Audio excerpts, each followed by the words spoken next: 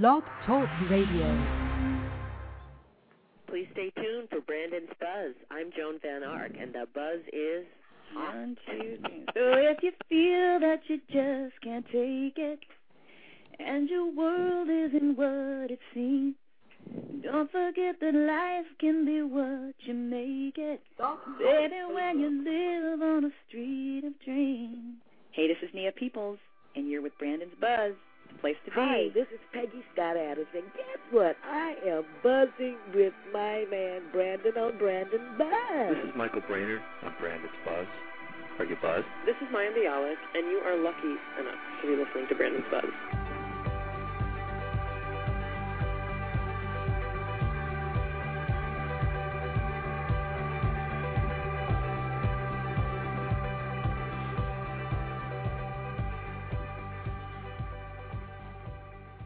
Hey guys, welcome to Brandon's Buzz. It's June 17th, 2009. I am Brandon. It's 10 p.m. here in Texas, 11 p.m. back east, 8 p.m. out in sunny California, and it's a great show tonight, and I have some great shows lined up. I want to tell you quickly about tomorrow. Tomorrow I've got a fantastic singer-songwriter by the name of Brenda Russell. You remember her, I'm sure, from her late 80s smash Piano in the Dark. She's coming on to talk about her extraordinary career. She wrote the score for The Color Purple on Broadway. She wrote the score for How Stella Got Her Groove Back on film about 10 years ago, and she's a great, great lady, and I can't wait to speak with her. That's tomorrow, 6 p.m. Eastern, 3 p.m. Pacific, right here at Brandon's Buzz. Next week, I've got two great shows lined up. One of them, a return visit from Beth Maitland from The Young and the Restless, and her new business partner, Joel Brooks. Two great actors, and they've formed a great new audition techniques and audition instruction site entitled Auditions LA. And she told us a little bit about this when she was on the show back in February, and now she and Joel are coming on to formally introduce the site and tell us all about it, and it's going to be a great conversation about acting, about life. It's going to be great fun. I had a blast with her back in February, and I can't wait to talk to her again. That's next Tuesday. The time escapes me right now, but you can find out all the information at my site, www.blogtalkradio.com/Brandon'sBuzz, or my blog, brandonsbuzz.com. Also next week, next Thursday, I've got a great conversation with a great actress named Terry Garber. A whole generation remembers her from North and South, I'm sure, the great miniseries from the 80s. She was also on Santa Barbara. She was on As the World Turns a couple years ago. And she's coming by to talk about the soaps and talk about her extraordinary career in North and South and acting and life, and it's going to be great fun. So I've got some great shows lined up for the rest of this week and all next week. And as I said at the beginning, you can find me at brandonsbuzz.com or at www.blogtalkradio.com/brandonsbuzz. And from there you can download the show. You can listen to old shows. You can shoot me an email. You can tell me what you like, tell me what you don't like. You can leave comments. You can do all kinds of things. And, you know, I welcome any and all comments, criticism, questions, anything you want to throw my way, by all means do. You can also find me at iTunes. I'm on iTunes, guys. If you just type in Brandon's Buzz in the iTunes Music Store search box, scroll down to the podcast section, click on my logo. From there, you can subscribe to the show and have each episode automatically upload to your iTunes the minute it is uploaded to the iTunes Music Store, or you can download old individual shows as podcasts and listen to them from your iPod or from your computer, and that's great fun. So I'm all over the Internet. There is no excuse not to be able to find me. Just Google Brandon's Buzz, and something will surely come up that will point you in my direction. And please do. You know, the show is growing all the time, and I'm having great fun doing it. So please keep listening, and please keep, you know, finding ways to get in touch with me. So as I said, great shows next week, a great show tomorrow, and a great show tonight. You know, in the initial late 90s .com boom, he was a pioneer for online journalists with the groundbreaking daytime website Soap City. And though the site folded long ago, its legacy most certainly lives on through various online portals, including his own latest venture on air on Soaps. In fact, I think it's quite fair to say that without his blood, sweat, and tears in those early days, there could be no Brandon's Buzz. But there is a Brandon's Buzz, and we are so thrilled to welcome to it tonight one of the most influential and well-regarded journalists in the soap world for an in-depth roundtable of the hot news of the day. What a great treat to welcome to my show this evening the funny, the intelligent, the supremely opinionated Michael Fairman. Hello. How are you doing, sir? I'm more excited that Brenda Russell's coming on tomorrow. Can I just tell you, Piano in the Dark is like one of my very, very favorite, all-time favorite songs. Me too. It's my opinion that it's one of the... Brenda Russell, I got to call in. It's one of the 20 best songs of all time, in my opinion. Absolutely. I love it. Absolutely. She's terrific, and she's done so much, and I always felt she was so underrated, Me too. And, you're researching her in preparation of this interview. I had no idea that she wrote the score for The Color Purple on Broadway. Oh, yeah. And she's a very well-regarded film scorer now, and I had no idea. Yeah. Yeah, it's going to be great fun talking to her. All right. Well, that's a kudo for you. I can't wait to... That's tomorrow, 6 Eastern, 3 Pacific, right here at Brandon's Buzz. So, before we dive into all the soap stuff, let's talk a little bit about you and your life and your history. Where were you born? Where were you raised? Where did you go to school? I was born in Milwaukee, Wisconsin. Wow, okay. Yeah, I'm from the Midwest. Okay. And grew up there, went to school there, and I decided when I was done with high school that I wanted to pursue a career in performing because I sang and I acted and I wanted to actually be an R&B pop singer, and I had recorded and I was trying to get a publishing deal and doing all sorts of things kind of in the recording industry. And then I always had this passion of soap operas, like many of us that are doing shows like yours and that are online, that many of us that I've met through the years, it all starts with a passion. You follow your passion, and what do you do with this information? And I had all this information, like, the storylines. I followed soap since I was 9 years old. And things happened in my career. I did a lot of publicity. I did publicity for MCA Records in New York. I worked at Catch a Rising Star, the comedy clubs in New York, doing publicity for them. And at that point, I was able to do the first daytime benefit for AIDS right before the Emmy Awards in 1988. Wow. Or 89. And that was how I first took the knowledge of what I had and my love of it. And I created this first event, and it was Night of the Daytime Stars, and it was in New York at Catch a Rising Star. And we had a lot of we had Linda Dano, Dr. Ruth Westheimer, A. Martinez, Marcy Walker. It was that group back then. Michael Zaslow would play the piano. Wow. It was just an amazing time. And the money went to AMFAR, which was Elizabeth Taylor's charity, and I did that for like 3 years, and through that I really got my first taste of being in that world and knowing the players and getting to know who was who from the inside. And it was really started with that, and then how could I parlay that and do my passion, and what jobs were there for that. And from that I ended up becoming a producer for the Daytime Emmy Awards with Dick Clark Productions, and had become a segment producer, so when you would see the clip packages of the nominees I would be responsible, because I knew the soaps, what were those moments? What's that nugget that the fans want to see? What represents their, acting? What are those tribute packages about? Because they didn't have anybody that knew the genre. A lot of people work in production, but if they don't know the soap, it's hard for them to put on a representation of it. Mm-hmm. And, if you don't know the soaps, it's very easy to fall into the trap of kind of stereotyping them and setting forth the cliches. Right, exactly. And that's what happens a lot of times. I think a lot of us have seen over the years the Daytime Emmy broadcast, and I think some of them have gone very south in recent years, where they don't really to say the least. Yeah, they don't represent the performances and what it's about. And then we always would see an Emmy broadcast in recent years, they fall back to talk shows and giving less presenters were daytime soap stars, and people want to see their daytime soap stars if you're watching the Daytime Emmys. I don't believe people want to see just Tyra Banks or whoever. Or Rachel Ray or Rachel Ray. LeVar Burton. LeVar Burton. Or exactly. Who I think is doing a play out here. I saw he's doing a one-man show or something. But again, I think you're right. If you don't know it and you're doing a production of it and you're putting on a show, you go to the lowest common denominator sometimes with soaps, what you think it's about. And if you don't have somebody there who knows it day in and day out, you're not representing it appropriately. So it's a real niche genre that we're all working in, and I think we all should cultivate it and enjoy it. And it's very hard to, it's hard to get that message out to change people's perception.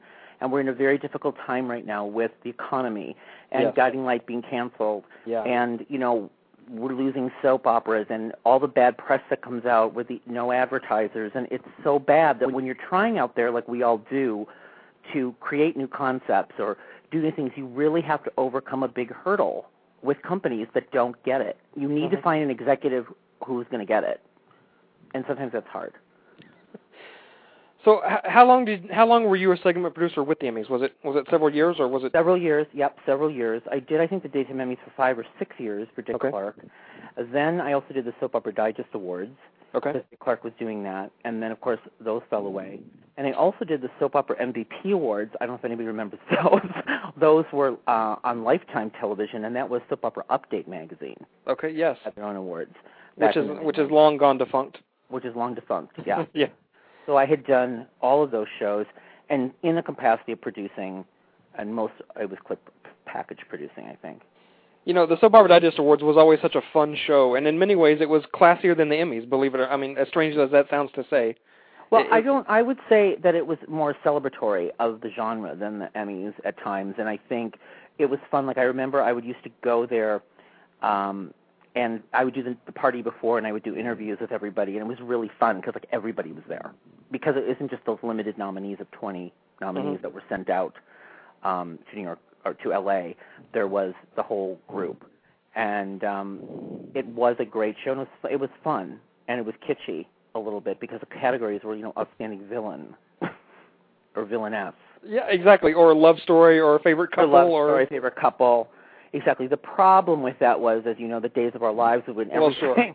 Yeah, sure. So it became kind of ridiculous because it was like such a popularity thing that it's just like, okay, well, it's Days, just why are we bothering? But, toward the end, General Hospital figured out how to galvanize their fan base, and they started... Exactly. Then there was that whole controversy about who bought up the most magazines. Yeah. Was it Jill Farron Phelps buying magazines? No, I think it was Wendy Rich. It was Wendy Rich. Yeah. Exactly. You're correct. It was Wendy Rich, who I just saw the other day sitting in a coffee shop. What is she up to now? Do we know? No, I did not talk to her. She was deep in conversation, but she is around, and I think she's working on other projects. Speaking of Wendy, Anthony Gary made some recent comments that kind of blew her out of the water, and they were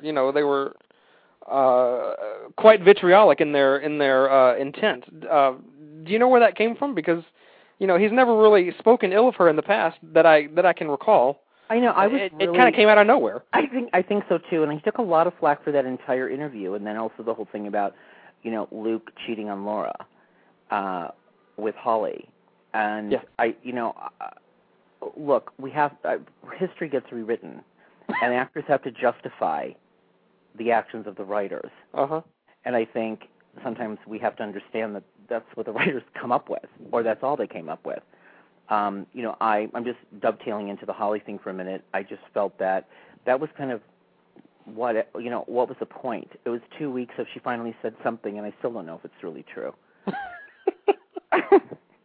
And then Tristan Rogers comes on his website and goes, I think this is really stupid. They never asked me that. And I interviewed Emma, and I had a really nice interview with Emma, and she's very, she knows how to play the game. She talks, she says the right things, and but she's a lovely woman. I just felt like it was 2 weeks of, couldn't they have used her a little more? Yeah. I kept waiting for the moments when she'd be on, and there exactly.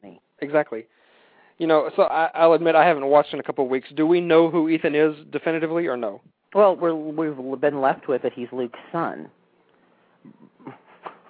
But the way it was done was he isn't. Yeah, so we don't know for sure. And by that point, and then now he's not on the show because he's in Amsterdam. Tony Geary, that is. Yes. Geary, that is. But today, I just saw Martha Byrne say, "You don't know who I am? I'm the mayor's wife," which was great. And it was so great to see her. And I was reading on a lot of message boards how people were very happy to see her. I am speaking with her tomorrow for Soap Break, and we do have an interview tomorrow, so I'm looking forward to talking to her, and I can give you more after I personally speak to her, and I'm looking forward to the conversation. So, wow. It's so great that she's back. When news broke that she was becoming a writer on Bold and Beautiful, we thought, well, maybe she's walking away from acting for good, and it's so great that someone's brought her back, in even if it's just a recurring role, it's still a pretty prominent role from what I understand. It is a prominent role, and it's part of the arc of the story with the Mayor Floyd story. Like I love Brianna Hughes, right? Brianna. Brianna Hughes, and I like the fact that it's an arc of the story, and we'll see how it goes. I mean, yeah, she's very talented. She's very missed, and every time I spoke with Paula Saganti and Van Hansis and everyone from As the World Turns involved with her, it's always like, I miss Martha. Sure. I mean, there's such a void on air, and I know that Noelle is there, and she's doing the best she can, but it's still not Lily. It's just not. Well, I think Noelle is actually doing a good job, and I think she's actually, at this point, kind of making it her own. And, again, Noelle's a great lady. I enjoyed her talking to her as well. It's just hard for some of us to have watched for so long to see this version of Lily. And but Noelle's giving it her best shot. She certainly is, and it's no knock against her, but she was thrown into a pretty untenable situation, and she admitted it in the interview we did. I know she said basically, if I had known when I said yes what I was stepping into, absolutely. I don't know if I would have said yes. Absolutely. And she looked back on it, and she was like, I don't know what the hell I just did. And it's funny she would say that because she's a soap veteran. She knows the drill. Well, I thought it was really funny in the interview I did. I said, I see Robert Tyler at my gym. She goes, you do? I said, yeah, he's there all the time. She goes, I said, you don't stay in touch with him? She says, no, please tell him my love. And I said, okay. So Robert Tyler's walking into the gym, and I go, hi, you don't know me. I'm Michael Fairman. And you're a trucker. No, I said, hi, Michael Fairman, and I just interviewed Noelle Beck. He goes, oh, yeah? And I go, yeah. And she sends her regards to you. And he goes, that's great. You tell her my regards, too. And I went, okay. So I was able to pass a message between Trucker and Tricia. Wow. So he's there. So let's talk about the soaps. What's your favorite soap right now? What's the one that you can't wait to get to and watch? I've been Y&R and One Life to Live. Yeah. Have been the two that I can't wait to see. I think Y&R is doing some amazing cross-secting of storylines, and almost each one of the stories seems really interesting to me, and I can't kind of wait to see what happens next. One Life to Live poetically, lyrically, and just the way, like today was, Kathy Breyer's last day. Yeah. I blogged about it on my site tonight, and I think people could read my tribute to Kathy. I adore Kathy Breyer. I think she was tremendous in the role of Marcy, and I'm so sad to see her leave.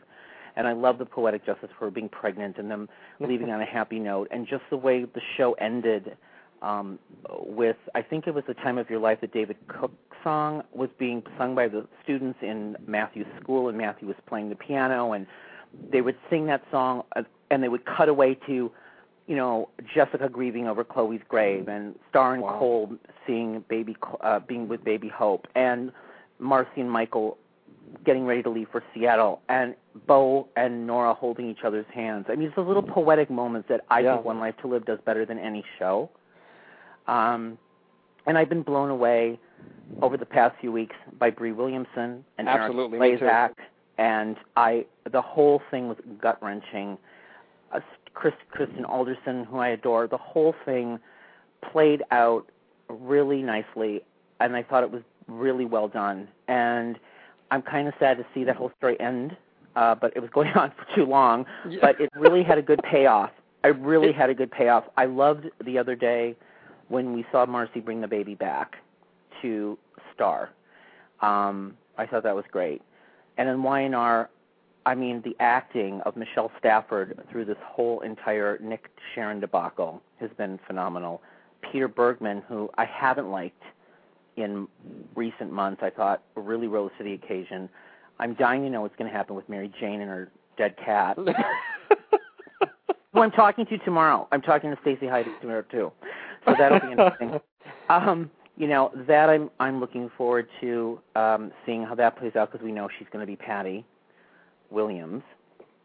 And I'm not quite sure what's going on with the art thing. And, of course, next week I hear that Adam 2 and Rafe, there's going to be something with making a move on Rafe to cover up what he's doing on the gaslighting of Ashley, which is kind of bugging me. The doctor being blackmailed, having an hysterical pregnancy, but it's all kind of keeping your interest. What do you like right now? I'll tell you what's great about Y&R, and I'll admit that I find way too much of that show very easy to fast forward through. Mm-hmm.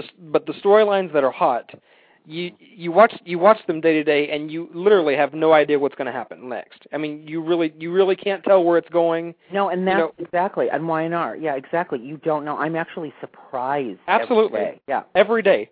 Mm-hmm. And it's a great way to write a soap, and it's kind of like, oh yeah, so many soaps you watch, and you can tell on day one where it's going to end, where it's headed, what's going to happen 6 months from now. And, you watch this show, and like I said, way too much of it is still very tempting to fast forward through. But the storylines that are working, you have no idea what's going to happen next. It's very well crafted. It's very well crafted. And there are things, of course, that I don't like. Like I said, I don't know what's going on with the art thing. And I am waiting to find out, obviously, about Tom Beards and the Philip, which they're moving forward next week with that. Absolutely. And Philip. And we're all waiting for John Driscoll, aren't we? When is that happening? It's supposed to happen sometime in July, is it not? Yes, I'm just like, is it time yet? Well, because, it was announced so long ago. It leaked out so soon. Yeah. And he hasn't been on yet, so it's kind of like, oh, okay. Yeah. But that's coming up, so I'm very interested to see what happens. And I tell you, One Life has just been gut-wrenching lately. I mean, I was watching it with my boyfriend a couple weeks ago when the whole Hope Chloe thing came to a climax, and I was sitting here just bawling. He wasn't really laughing at me or mocking me, but he was just, curious why I was crying, and I was trying to explain to him that I remember when Star was born. I remember when Jessica was born on that show.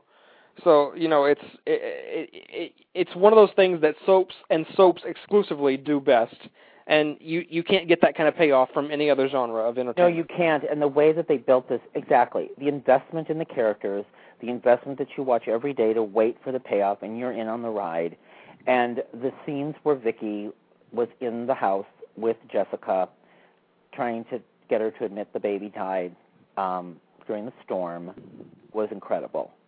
And they both were incredible. And Absolutely. Then it continued after that. Then the day that Bree Williamson had to say goodbye to the baby. I mean, it was all like 5 hankies.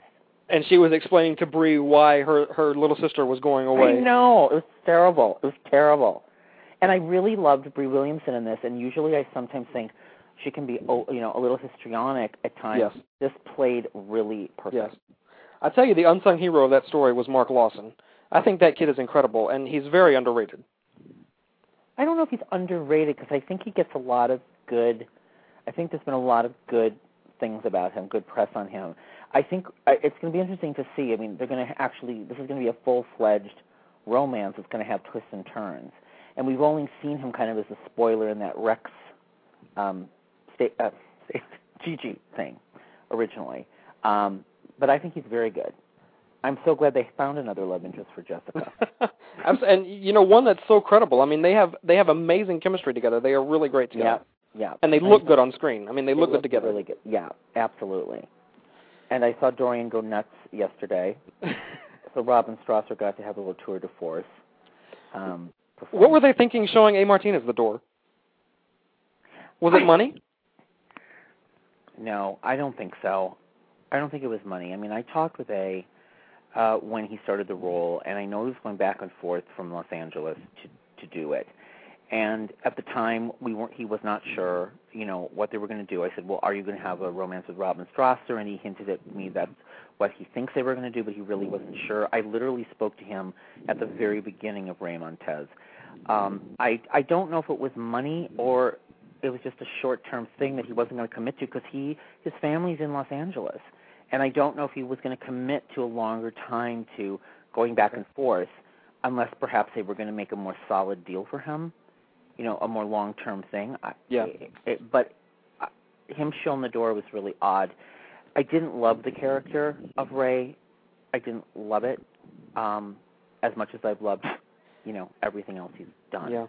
Well, the way he was introduced with him being in prison and him being kind of shady, it was hard to really get a handle on him. Oh, especially it was. When he turned so heroic at the end. I mean, it was hard to buy it. It was hard. It was hard for it to be credible. Well, the problem was for the writing was I didn't know which end was up, so I didn't know. Well, okay, is he a sneak or do I like him? Or I couldn't figure it out. I didn't also figure out Dorian's, like, all of a sudden infatuation with the man she shot. Let's not forget when the woman turned into Mel at the airport when she was buying magazines and she had that gun, and I'm thinking, okay, she shot the guy, now she likes him. It was just. Although I did like the Mel woman who would show up, and she called. You know what I'm talking about? There was absolutely. Yeah. So I thought that was a great little touch, but then it just didn't make sense, and I'm really glad they put away Lola. Absolutely, and if they want to stash Stacy in the room right next to her, have right at it. I can't stand it. I can't stand it. How much longer are we going to have to put up with her? I don't know, but I just want Rex. I can't believe. Oh, and I'm speaking to JP tomorrow. Tomorrow's a Soap Break tape day, so I'm speaking to a lot of these people tomorrow. And I am speaking to JP, and I do know I'll really get the skinny on what he thinks about this. I think he must be the worst private investigator in the universe. Well, where is his brain? Oh, my God, where is his brain? And I want to know, and I will ask him, how do you feel about playing like you've had to completely dummy down Rex? I mean, he was a street smart kid originally. Can he be this stupid? And Stacey's taken over the show. And did you see that online animation of Stacey in Landfair? No, I didn't. You know how the Platte Falls group that does... Yeah. So there was an animated one of Stacey in a bikini in Landfair going, I'm Stacey. I've taken over the show. I've taken over Landfair. I'm on all the time. I can't get off this show. The whole show revolves around me. At the beginning, they were playing her 5 full days a week. I mean, it was just ridiculous. I know.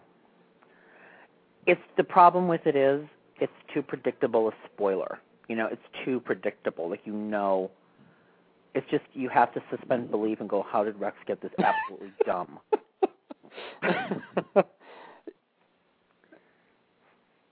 And I mean, there are so many ways to write. If you want to bring her in as a spoiler for Rex and Gigi, there are so many better ways to write it. I mean, there just are.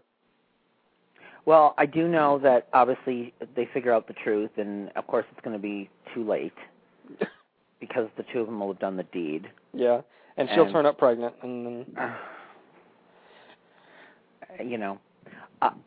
I just wish Crystal Hunt would have less airtime.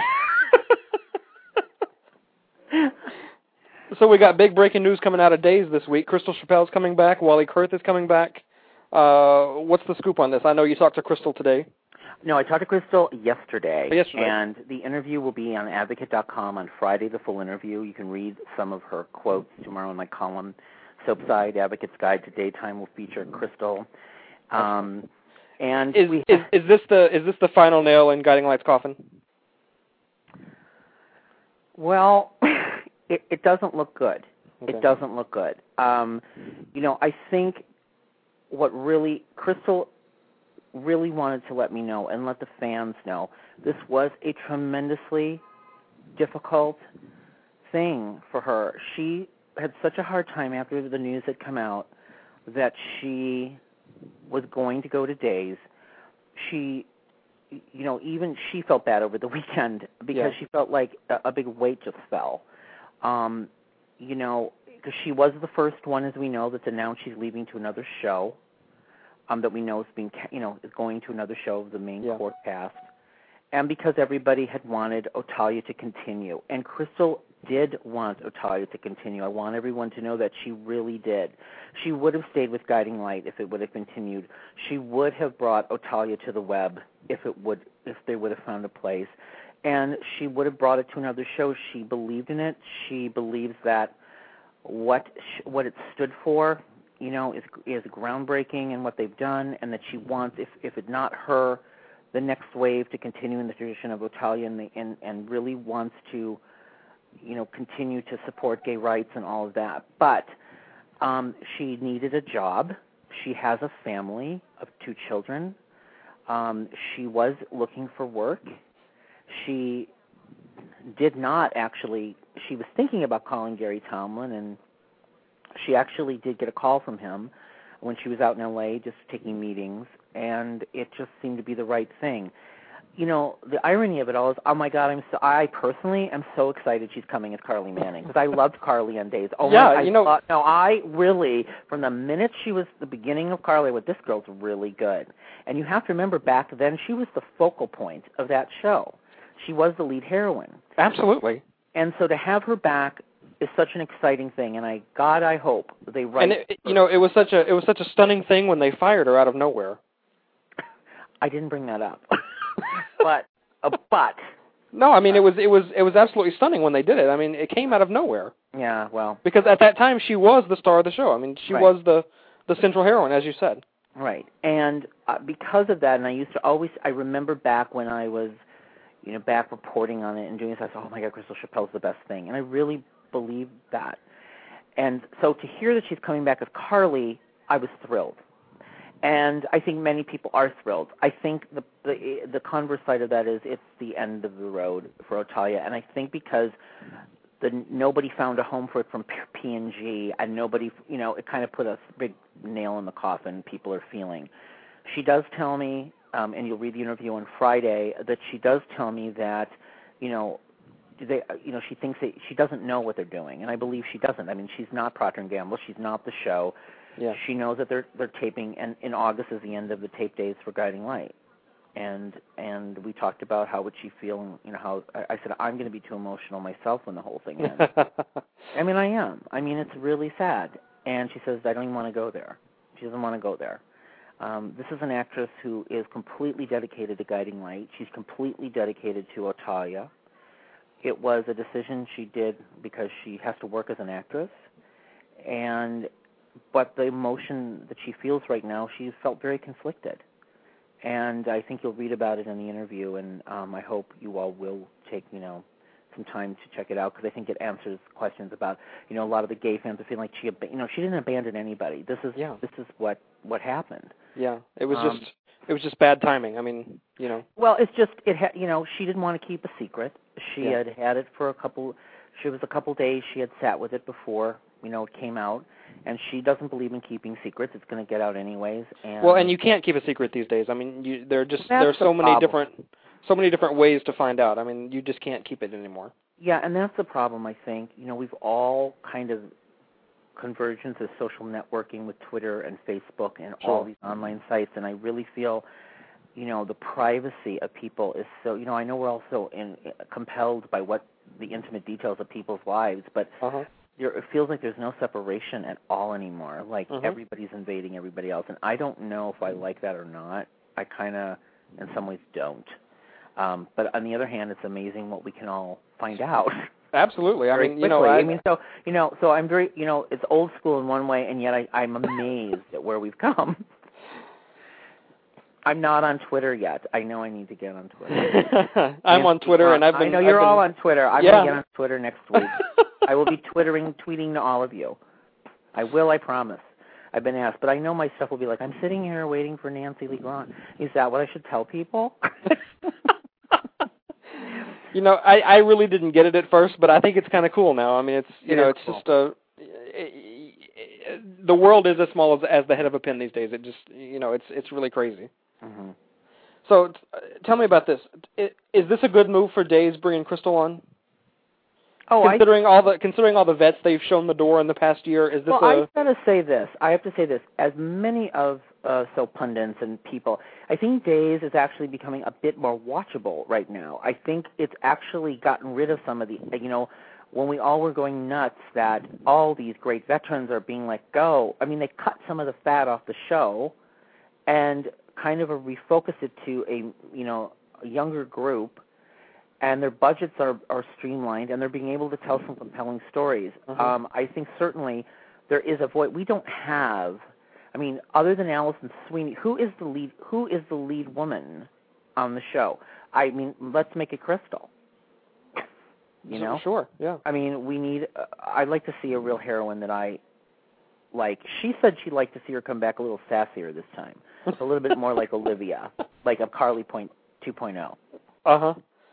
just because Crystal's so good at playing that kind of snarky, sarcastic, in-charge woman. Yeah. I mean, I think Crystal is funny in real life, and she is sassy in real life, and she's good at playing the complexities. And I think before Carly was, the put upon heroine, and I think Crystal's a strong woman, and so Absolutely. I think she'd like to see some of that infused into the writing and into the characterization, and we did talk about that. So I'm really excited. I mean, I am. I would like to. Obviously that means there's going to be a big story with Peter Reckel. Yeah. I think I'm speaking to Peter Reckel tomorrow too. These are all coming up in my mind as we're talking. Like tomorrow's like the tape day, and I am talking to Peter Reckel too. So I will speak to him about that. But I know that's a big story planned for obviously Hope and Bo and Carly. And it's about time Bo and Hope got a storyline. Oh, and this will be a great story. Yeah. This will be a great story. I mean, she could be a real competitor for Bo's affection. The first not like really Billy. the first really credible one that they've had in 2 decades. Exactly. Yeah. Exactly. So I am enthusiastic about it. I'm very, very sad for the Otalia fans, and because I think they were so good together that give them something. I think people would have followed them anywhere. I think they are the hottest couple on soaps. Sure. And I think they continue to be. And yeah. I did ask her about how they're going to wrap it up, but I'm not going to tell you till you read the interview on Friday. I was going to ask you about that actually later on. How they're going to wrap it up? Yeah. Mm-hmm. So, well, I don't know, but I am going to say that I think it's going to be obviously a happy ending that people be okay with. But I mean, how good is a happy ending when you all know you're never going to see them again? Well, sure. I mean, yeah. To me, I'm going to be crying. I can't even imagine. It's hard. It's really hard to say goodbye to Guiding Light, but it's taken such terrible hits the last couple of years. And she talks about, and all the other actors I talked with Daniel Cosgrove, I talked to recently, and other actors. They have so tried as a group for a year and a half to save this show. Really, they have. And when I went to PPAC, and I went to New York, and I went to Orlando, and I was with them, they really tried. Mm-hmm. They really did. Mm-hmm. It's just too much, too little, too late, or however you want to see it. And I think the writing was on the wall. Do you have any sense at all of how they're going to wrap any of the storylines up? Is a Reva and Josh reunion in the cards? What do you make of rumors that they want some of the characters to move over to World Turns? Well, I would think they'd bring Otalia over to World Turns, so that kind of was weird. Yeah. Possibly. I think that a Reva Josh reunion in the end, I would say, most likely would happen in some form or another. I don't know if they're going to run away and get married within a month, but I think they would leave it to our imaginations that this could, they could be rekindling it. Certainly. I think, how could they not? Well, I think it's really great that they're bringing Peter Simon back, and they're bringing Paul Anthony Stewart back, and some of the great stars of the past. I mean, I can't wait to see Peter Simon again. Isn't that for the barbecue? I believe so, yeah, but it's just going to be great to see him on screen again. It'll be great. I love Peter Simon. I remember when he was nominated for an Emmy the year when he was a big drunk, and that was one of the clip packages I had to pick out. And wow. he was great.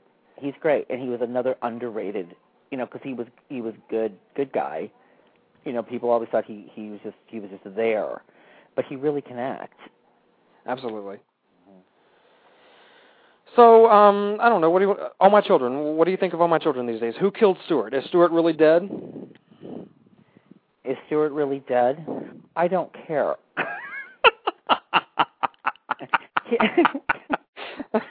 Here's the problem. I really mean this. Again, at All My Children, I am kind of floored that, they have this big murder mystery, and then the follow-up of it is so convoluted, I don't care. I really don't. I mean, it's not Adam, it's Stuart, and then we're watching everybody cover up for everybody else, and it's just a big, do you care? Like, I really don't care. I don't even want to see that story, which is that's bad. Like, I don't care. I hope it's Brianna Moncrief. She should be the murderer, for sure. Because I really don't care. The thing about it is, botched in my mind. The thing about it is, it felt so rushed on screen, and it's so sprawling, and involves so many characters, and so many characters lying, that it's impossible to keep track of it all. I mean, it's just like a big, confusing maze of lies and treachery and, backtracking, and it's really crazy the way they've constructed it, and the way they expected people to keep up with it on a daily basis. I mean, because it changes by the day. I mean, you can't get a beat on it. Exactly, and the only thing I'm interested in seeing is the Susan Lucci Cougar storyline. I am. I'm actually, because I think they should have done that a while ago. So I'm interested to see how they do that. Like, that's interesting to me. Because you saw they were really best buds, Erica and Ryan, for a long time, and it's going to be interesting to see if they can pull this off so that it's even believable. But I think that's interesting. Nothing else is really, I can't invest in it. The murder thing to me is just going nowhere. And I think we're going to have to wait months to find out who it is. That's the they're saying it's going to go through Labor Day at least. Thing. So. Yeah, it's like, if Stewart isn't dead, I really would be mad. Because, you made me, that would make me mad, for sure. And yet it makes you furious that Stewart is dead because, he was the one character on the show that you could kind of sort of relate to. Well, I wanted Adam to be dead. I really did, because that would have made, to me, that would make sense. Like, that would be perfect.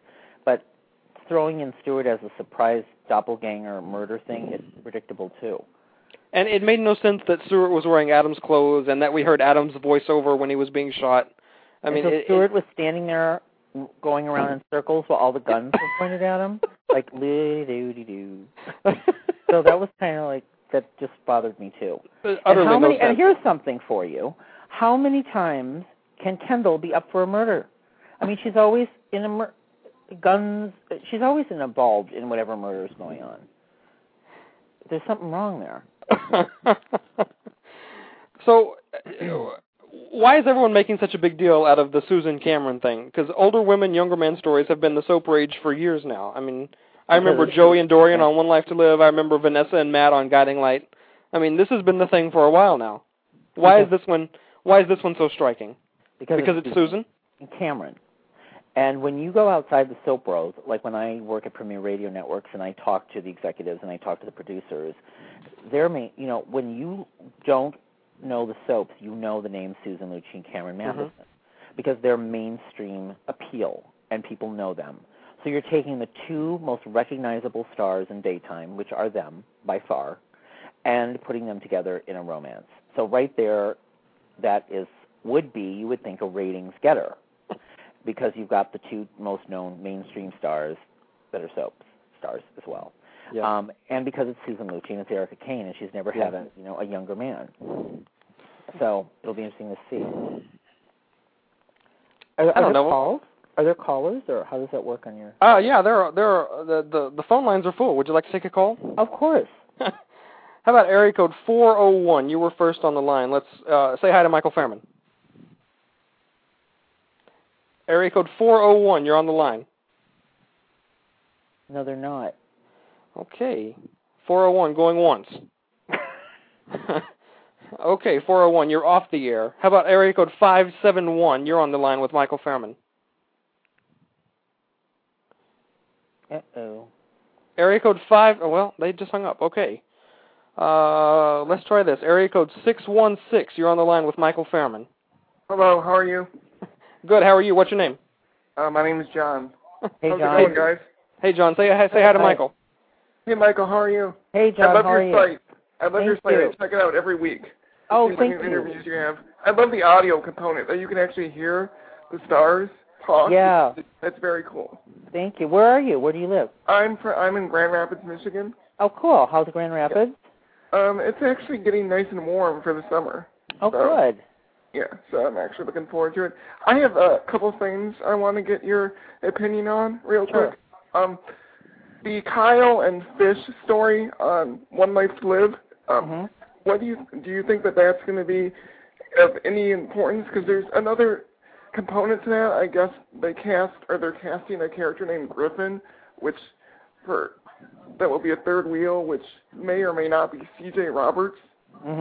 So if they were to bring that character in, do you think that might have a little bit more importance since he's tied to Major Family, or don't you think it matters if? Well, I've actually talked. I talked to Scott Evans. I did an interview with him that'll be at Advocate.com on Monday, and I also spoke. I know Ron Carlivati. I have a quote from him about the storyline for my column. They are very dedicated to telling the story. They are definitely telling the story of Fish, and basically his struggles to be able to come out and say that he's gay and to be able to identify his sexual identity. They are going to do that. And, you know, Kyle and him have this past from college, and they are going to explore that. And, you know, we haven't seen Kyle in any favorable light. We've seen him be kind of a crud bucket. And it's going to be interesting how they do it, but I can definitely tell you that they are planning on every week or almost every week there will be a piece of the storyline every week told. And they're going to do it slow, and they're going to build it up, but they are dedicated to telling a gay romantic storyline. Well, that's good. I read Scott did an interview with AfterElton.com, which was really good. And then I heard Brett's interview on Brandon's Buzz, and he's been very dedicated to the show. So at least you have two actors that, you know, really want to see a storyline move forward. You know. Oh yeah, and Scott is Scott is openly gay, and he's very excited about it, and he's thrilled to have the chance to do it. And, you know, I think it's going to be an interesting journey. And I don't, you know, the CJ thing, you're right. Is it a wrinkle into the thing? We don't know, you know. But I can tell you that I would really keep an eye on the story, and I'm sure we can all reconvene in a conversation in a couple months. But I think but they're telling me it's going to be a good one. Well, and I actually thought it would be. There was a lot of people online that said, you know, they don't usually write good gay love stories, but Ron Carlivati is a really good writer, and he knows the history of the show, and so does Frank. So I'm sure, you know, anybody could do it at least halfway decent. I think if anyone's going to do it, I mean, I'm a big One Life to Live fan, as I've told everyone for years, and it's my show. So that's my show, and I'm with you. If anyone can do it, I believe Ron Carlivati can tell I think he can tell a good gay love story. So I have high hopes, okay? And one other thing, Lynn Herring going to As the World Turns as Henry's mom. Yep. I think that's, now granted, As the World Turns ticks me off because I watch it online because I only watch it for a couple different stories. And the problem with the show to me is it tells a whole week of stories that you would see on YNR or One Life to Live in 5 minutes, you know. And it really ticks me off because, you know, you have these great characters, like the new guy playing Riley and the guy playing Hunter and all these nice people, and then they run them in and get them out, you know, and you really become attached, and then they're gone. So it was kind of nice to see that, first of all, Lynn Herring is coming back to daytime because I think GH really screwed her when they didn't ask her to come back after 4 Absolutely. But, Absolutely. But given the fact that it's only an 8-week run, that's good to know up front. So, you know, okay, right now it's short term. But her as Henry's mom, knowing the description of what she said in the TV Guide interview, she's perfect casting for it. I mean, she's perfect casting for it, and I am speaking with Lynn Herring tomorrow. I swear to God, I know this sounds insane, but I literally have like these 6 interviews tomorrow, and Lynn is one of them. And I'm really excited, and I'll be able to tell you more. And I'll have the interview online at Michael Fairman Soaps next week. But I'm speaking with Lynn, and I'm so thrilled she's back. She's one of my very favorite people, and I love the fact that she's cast as Henry's mom. And again, you know how these things work is that every time they come on and do a cycle, if it's 8 weeks, 13-week cycle, whatever, that, you know, sometimes it goes on longer. They see how it goes, and it is longer. I don't know with Lynn. You know, we'll have to see. Well, it sounds in the TV Guide interview that she's open to it, you know, depending on how I think she's very open to it. And then she said that she also submitted herself for the Jill recast, but it never went anywhere. I don't know, like, I love them, but I don't know if that would have worked for me, for her to be Jill. But, so I'm glad she ended up somewhere. Oh, speaking of did you see YNR today? Did you see I haven't seen it yet. I haven't seen it yet today. Oh my God, you have to watch, because Trisha Cast, I'm so glad she's back. She basically just tells Jill and Kay and Kane everything. She's like, listen, this kid is not your son. You've all been screwed, you know, and blah, blah, blah. And it was amazing. I was like... Isn't it great that it took Nina to come back to put everybody in place? Yes, and I'm just waiting for someone to pick up a vase and smash it over someone's head like they did, you know, like they used to do all the time when Bill Bell was pregnant. You know, like, get on my way, and then it's done. You know, like Jill did that to, like, Jill and Kay did that to each other like on a weekly basis. It was like, you know, hard to try. Well, you got the pulse on it. Yeah, it was amazing to watch because that show has really turned itself around. Like One Life to Live 2 years ago after Dina left and how that got turned around so fast. Maria really did a great job of turning YNR around, like, and Hogan, tremendous automatically. You know, and Paul. And Paul. I mean, yeah, but you don't want to mess with Paul Roush, you know. I mean, I've heard stuff, so I've read stuff, and I've actually read it. I mean, but you know what? Honestly, daytime needs producers and writers that'll be like, look, I understand that you as an actor want this or want that, or you people are dating in real life and you would like to date on the show, but you're not going to screw up the show because of your own personal whatever, you know. We're going to move forward and make the best show we need to make. Well, it's nice to see Paul Roush's old school kicking butt over there, is what I think. You know, and I really do. I mean, no question about really it. Good. It's really, seriously, I mean, I've been over to the set and I've talked to the actors, and I think everyone's really in a good place over there between him kicking butt as the producer and Maria's writing and producing. I mean, it's in a great spot, and it's reflected in the show. The show is great right now. So thank you so much for your call, and it's good to talk to you. Absolutely. Yeah, thanks, John, for calling in. Okay. So, you know, speaking of Kyle and Fish, I had Brett Claywell on my show right before that news broke. Right before the news broke, and he didn't give any indication of that this was coming. But he seems like a great guy. He really does. I have not talked to Brett Claywell. I can't speak that you've talked to him. I have not. Yeah. He appears to be a great guy. I've liked him in the snarky part that he's played. And it's interesting because the way they did it was really brilliant because, you know, I remember seeing him stripping. Remember he stripped in one episode? Mm-hmm. You know, he really had no attachment. You never saw him really romantically linked with a woman. Uh-huh. There was nothing sexual. Like, I didn't feel anything from him. I never thought about it because he was always doing something, you know, trying to scam somebody or extort something from somebody. And so this is brilliant, I thought, because I thought, oh, okay, we really never really knew about his sexuality. You know? And, you know, it's very funny. If you go back and kind of review his scenes with Crystal Hunt, the subtext that he was playing was always that he was uncomfortable around her in that way. So, right. You know, and then I had to talk to Scott Evans about sleeping with Crystal Hunt. See, it all comes back to Stacey, guys. It all does. It's all about Stacey. God damn it. But I spoke with him about it. He's like, yeah, he did sleep with her, but, you know, he's having problems, you know, figuring out. Yeah. You know, admitting to himself what he is. So it's going to be really interesting. I think Brett's a really good actor. I mean, I'm interested to see. I want them to flesh out the character more of Kyle because I don't, like I said, my concern was if we're going to have a gay romance, it's really hard if you're not rooting for them. Absolutely. You want to root for two people to be together. So I'm interested to see how they're going to flip it. But I have hope because I think Ron can do it in the writing. Well, you know, and it's great the way they've slowly brought Fish on. I mean, he started out as kind of John's buddy, and then we've slowly, you know, over the months gotten to know more and more about him, and it's really great the way that character is developed. Well, all I can say is watch tomorrow's episode for the first clues of their relationship. That's my teaser for the evening. Okay, don't miss One Life to Live tomorrow, according to Michael Fairman. There is a scene, a brief scene. How about another phone call? Area code 401. You're on the line with Michael Fairman. Hi, how you doing? Pretty good. How are you? What's your name? Kate. Hey, Kate. Hi, Kate.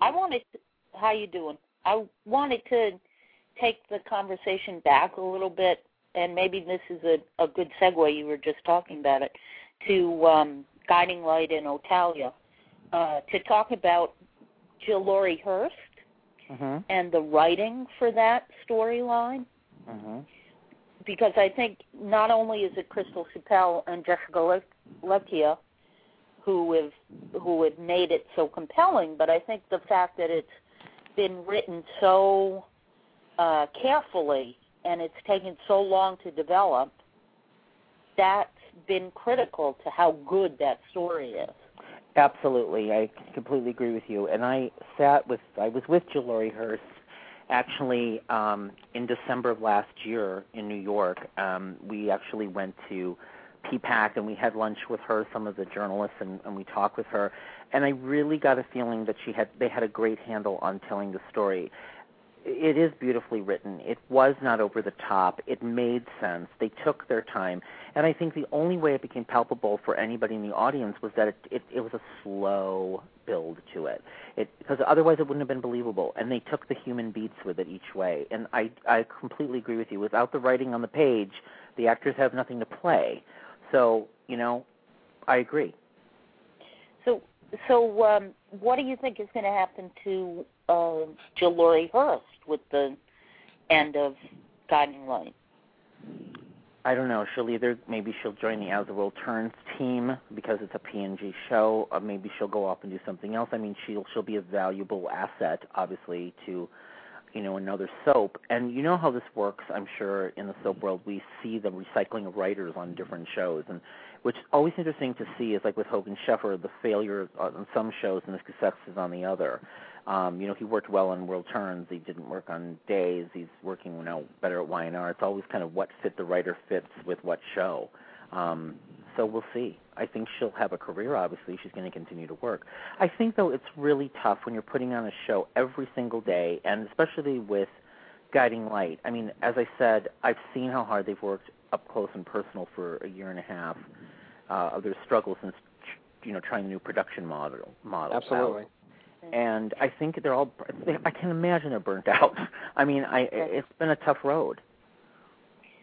That's my biggest disappointment with the I guess the probable demise of Guiding Light is that I think that they really have come up with a way to do soaps that's so appealing to people who are not currently soap fans. Mm-hmm. And I don't think that soaps are going to be around very much longer if they don't figure out a way to get people who aren't soap fans now to watch soaps. You're correct. I agree with you on that. It is the whole problematic thing that the industry is in. And what Guiding Light did with their production model, which was, part budgetary, part creative, part to open it up, how to survive, how to work with budgets that none of the other soaps had. They had such low budgets left in the last couple years. It was innovative. And you see now, if you see like As the World Turns do a little bit of a remote outside, or One Life to Live just shot some stuff outside, you can see how they're doing it, incorporating it in. And Guiding Light actually was the first. And Guiding Light took all the slaps in the face for it because they had to put it on the air live, and it was happening while they were doing it live. They were tweaking it. They didn't have time to do it and try it out. I mean, they just had to do it. But certainly we need to move into a new production model. We need to, I think eventually soaps may have to be on, and I don't know if it'll work, but maybe less episodes per week. It's too much. It's too much to put on these shows, and not deliver the ratings they need. So it's a real conundrum. Well, certainly in Britain they don't run them 5 days a week, 1 hour a day. Mm-hmm. And they're quite popular. Exactly. And they have much more of a similar model to the one Guiding Light has been using. Right. It's sort of much more real feel to it. So are you going to be okay at the last day of Guiding Light? Oh, I'm gonna be crying. I'm. Should I call you? You want to cry together? Absolutely. I wasn't. I was a lapsed soap fan.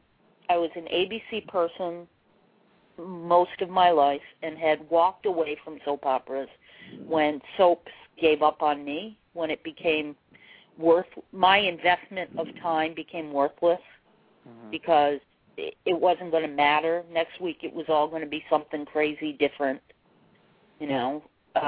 What was black today is going to be white tomorrow, so why bother and invest? And I came back to soaps. I came back to and watched Guiding Light for the first time in my life because of the Otalia storyline, and I have just been so taken with this show and the new production model, the writing, the whole feel of it because it mattered, and it really made me feel like I wanted to know backstory because backstory actually informed what I was seing on TV today, and I really had the sense that what I was seeing today was going to be important to what's going to come down the road in a month. I feel like we needed to put you in the congressional hearings for not letting Guiding Light be thrown off the air. They needed to hear people like you at CBS. Yeah, so. I'm really very disappointed because I thought it was going to work. Yeah. I really hoped it was going to work, and I think that if you're talking about any soap deciding that they're going to do a gay storyline and have it build slowly, that's the influence of Otalia. Absolutely, and I think it will be felt. I think it will absolutely, as I spoke with Crystal, she really wants it to be less, she wants it to have mattered. And I think it has mattered. I think it's the story of the year that has mattered. And I think if, and it is ending and they will not be moving Otalia anywhere, I mean, it mattered. And it made such a difference to so many people. And sure. Even Crystal told me about the letters she got from same-sex couples and lesbian women all over the world. All over the world reached out to her. I mean, you have to understand also the power of this medium. I mean, at MichaelFairmanSoaps.com, I get emails from people all over the world, and I'm so blown away, that they take the time to write, and it's a common thread, of a universal thread. These stories, and people are touched by it. And what Guiding Light did, was an incredible, incredible thing. And thank God we got to see it. I'm very sad it's ending, but. She's going to be on Days of Our Lives. The fan forum for Otalia, Big Purple Dreams, hit 5,000. I heard today. Yep. It'll be in my column tomorrow. I know. It's amazing what they've done. 5,000 members in less than 6 months, and. Are you on the board? Are you a Big Purple? I am on the board. Okay. Yeah. And that's like 3,500 or something since the soap got canceled. I mean, it just speaks to the power of this storyline and how people really these people have gotten invested in Who Killed Edmund. Right. It makes them interested in other things. Yeah. And whether or not Shane is ever going to try and take back baby Henry. It's just a shame. It's a shame that we're losing a 72-year-old icon, just at the moment where I think it really is kicking. It's tremendously sad, and but thank you so much for your call. It was great talking to you. I think you've got a great outlook on the whole thing, and absolutely, I'll call you and cry with you on September 8th. Let's just pray to God that they give Crystal Chappelle something interesting to do with Carly Manning. Because if she's just going to be a spoiler for Bo and Hope, oh, what a shame. I'm with you. I just think Crystal's too strong. I just think she wouldn't let that happen. I think. Yeah. I have a feeling there's something good going to happen there, and we're going to, let's just try to go for the ride with Crystal there. I mean, and I said to her, maybe Jessica could come? She goes, maybe. So who knows? I think there'd be a lot of people who would pay to have Jessica show up on stage. Look, here's the thing. These producers aren't stupid. I mean, you never know. Maybe but the problem is Jessica just had a baby and she's lived in the East Coast, Yeah. Who knows? Well, thank you so much for your call. Absolutely. Thanks Kate, for calling in. It's Kate makes a great point about Otalia, but also, the success of Luke and Noah and the success of Bianca on All My Children, I mean, the legacy of Guiding Light's final years will be that the floodgates on gay storylines seem to have opened up on soaps because of the executive seeing the success of these 3 storylines. Well, exactly. And what's been so interesting to me is, with Advocate.com, it's like we're finally doing a column. Who would have thought that I could do a column? No, honestly. I mean, do you realize in my career, which has been, 20-some years in soaps, did I ever think there would become a day as a gay person and that I would be able to watch and write a column on the gay side of the soap? Absolutely. Do you realize how breaking that is? We didn't have that 5 years. There wasn't that. Look where we are now. I'm actually writing a column, and now there's more gay storylines. Mm-hmm. And I'm like, I could never have done this. I could never have written this column, could I have 5 years ago? We have come somewhere.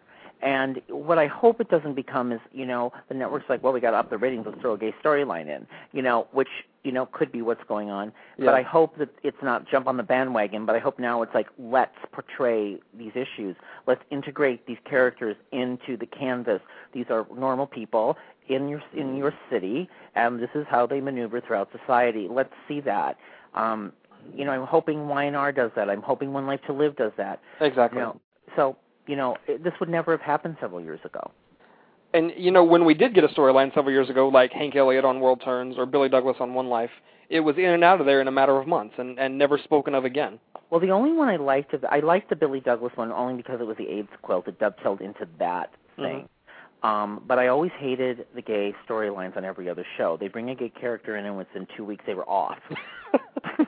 Wasn't Chris Bruno, wasn't there something he came on as a school teacher? It was All My Children. Yeah, and it went great guns for a matter of months, and then they got scared of it and took it and yanked it. Right, so that tanked, and then and what about and don't forget about Lucas on General Hospital. Sure, yeah. I mean that was in and out in a matter of a week. He was shown the front door. The gay man was either left upstairs or shown the front door. Now it's like, I'm actually reporting on, interesting storylines that we can look forward to. Mm-hmm. And so I feel really fortunate that, we've come to that. Now, if we could just get Prop 8 reversed here in California, that's a whole other matter. But that's it. Do you have another call? Well, you know what? In the chat room, they're clamoring for a discussion of General Hospital and the new kids that have come in. So what are your thoughts on new Christina and new Michael, new Molly? My thoughts are, I interviewed Drew Garrett. The interview's at MiCHAELFairmanSoaps.com. It was posted last week. I thought he was a phenomenal kid, and I think he's phenomenal in the part. Mm-hmm. I took a liking to him the minute he woke up. I thought his emotions were incredible. I thought he has really got it. I mean, this was a great casting find. I believe him. And I think he's doing a great job. And if you listen to the interview, the audio on the website, you can hear, he's really excited to be there. And he holds his own with some heavy hitters on that show. Well, that's the thing. It's like I said to him, so you woke up, you're sitting there, and you wake up next to Maurice Bernard, I would run. Like if I was there, I would have been like, I'm leaving now. I can't open my eyes. I know you want me out of the coma, but I'm not going to open my eyes.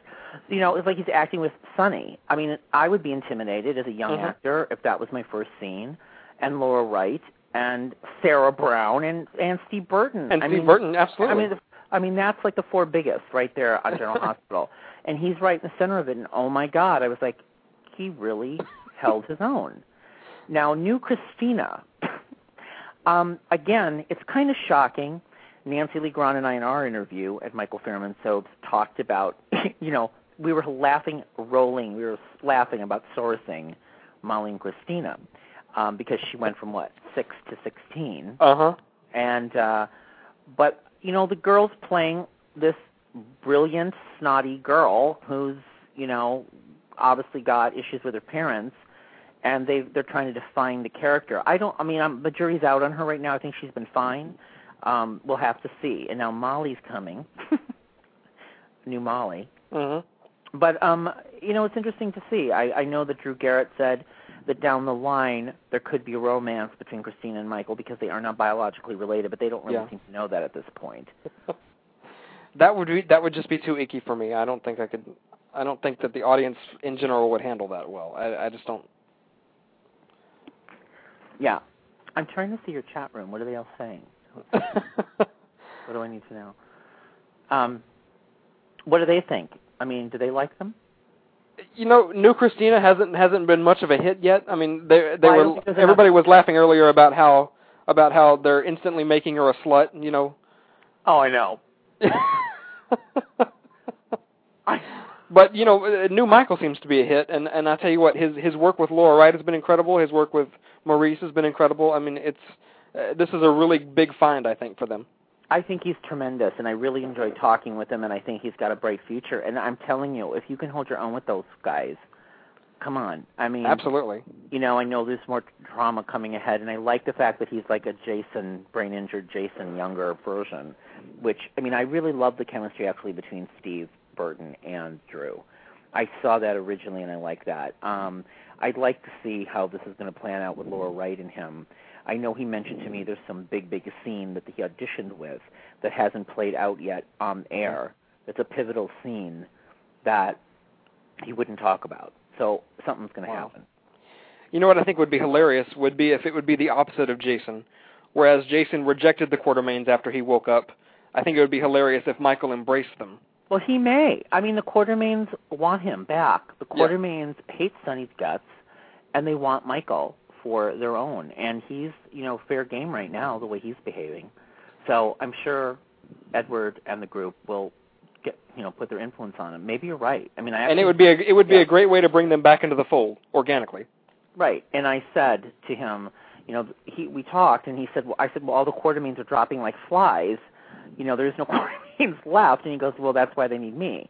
So, maybe he will. Or being a Quartermaine could cause you to get killed in General Hospital. So, but I think he's doing a great job. What do you think about Rick Hurst leaving them in the lurch suddenly? Was that were they expecting that, or were they kind of hoping that he would stick around on a recurring basis? I mean, I hate to say this, but I'm talking to Rick Hurst. I am. I'll let you know tomorrow. But what I know is that, look, I think they kind of screwed Rick Hurst.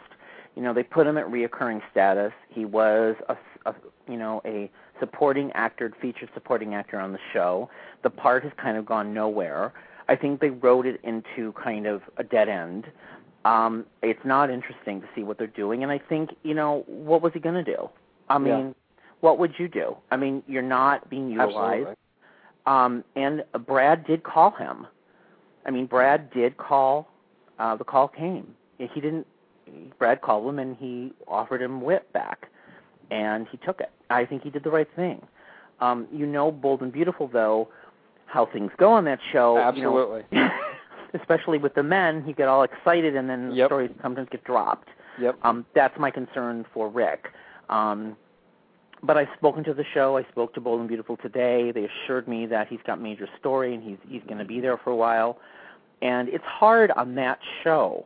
You have to realize it's a compressed show. It's a half-hour show. You've got 17 minutes of airtime, and you're telling this story, and it only so many people get featured. So it's always hard when you've got Ridge, Brooke, Stephanie, and Eric as your four main people to put people in there.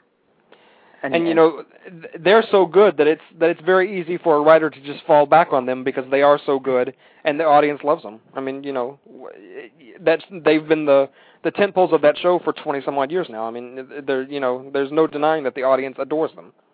Oh, I will be going to the set next week because they're doing this stuff. I think you've all read that Morgan Fairchild's coming to do a guest stint on the show, but so is Melissa Rivers and Jim J. Bullock and Alan Thicke. And so I'm going to next Wednesday to talk to them all about this because they're going to be doing this fashion show where they're doing this, battling fashion show between the two powerhouses. So that should be really fun. So Melissa Rivers is playing herself, by the way. Wow. Okay. So that's a little scoop for you. Somebody in the chat room earlier was asking about the Melody Thomas Scott situation. What do you know about that? The Melody Thomas Scott situation. I mean, here's the thing. Melody is a very strong woman, and I mean, the thing is, we all have to realize that the times are changing. As you know, Susan Lucci took a pay cut. As you know, many of the actors have taken a pay cut. I don't know what's going on with Melody. It's hard to kind of know what's going on there for truth. I mean, if she walks away from the show, it'd be kind of, I can't see that happening because she is Nikki, and what are they going to do, and where's she going to go? Yeah. I mean, it's kind of like, I would hope that for the sake of the show and because of the legacy of Victor and Nikki and the show, that she would stay and take the cut that, they've asked her to take. I know that, Jess Walton renegotiated her contract. I know when she was going to leave. But this is a sign of the times. It's nothing personal. Absolutely. It's not a personal thing. And, again, Melody's a very strong, opinionated woman who makes her own decisions, and she'll do what's best, what she feels is correct. I don't know. I can't comment on her contract because I don't know what it is.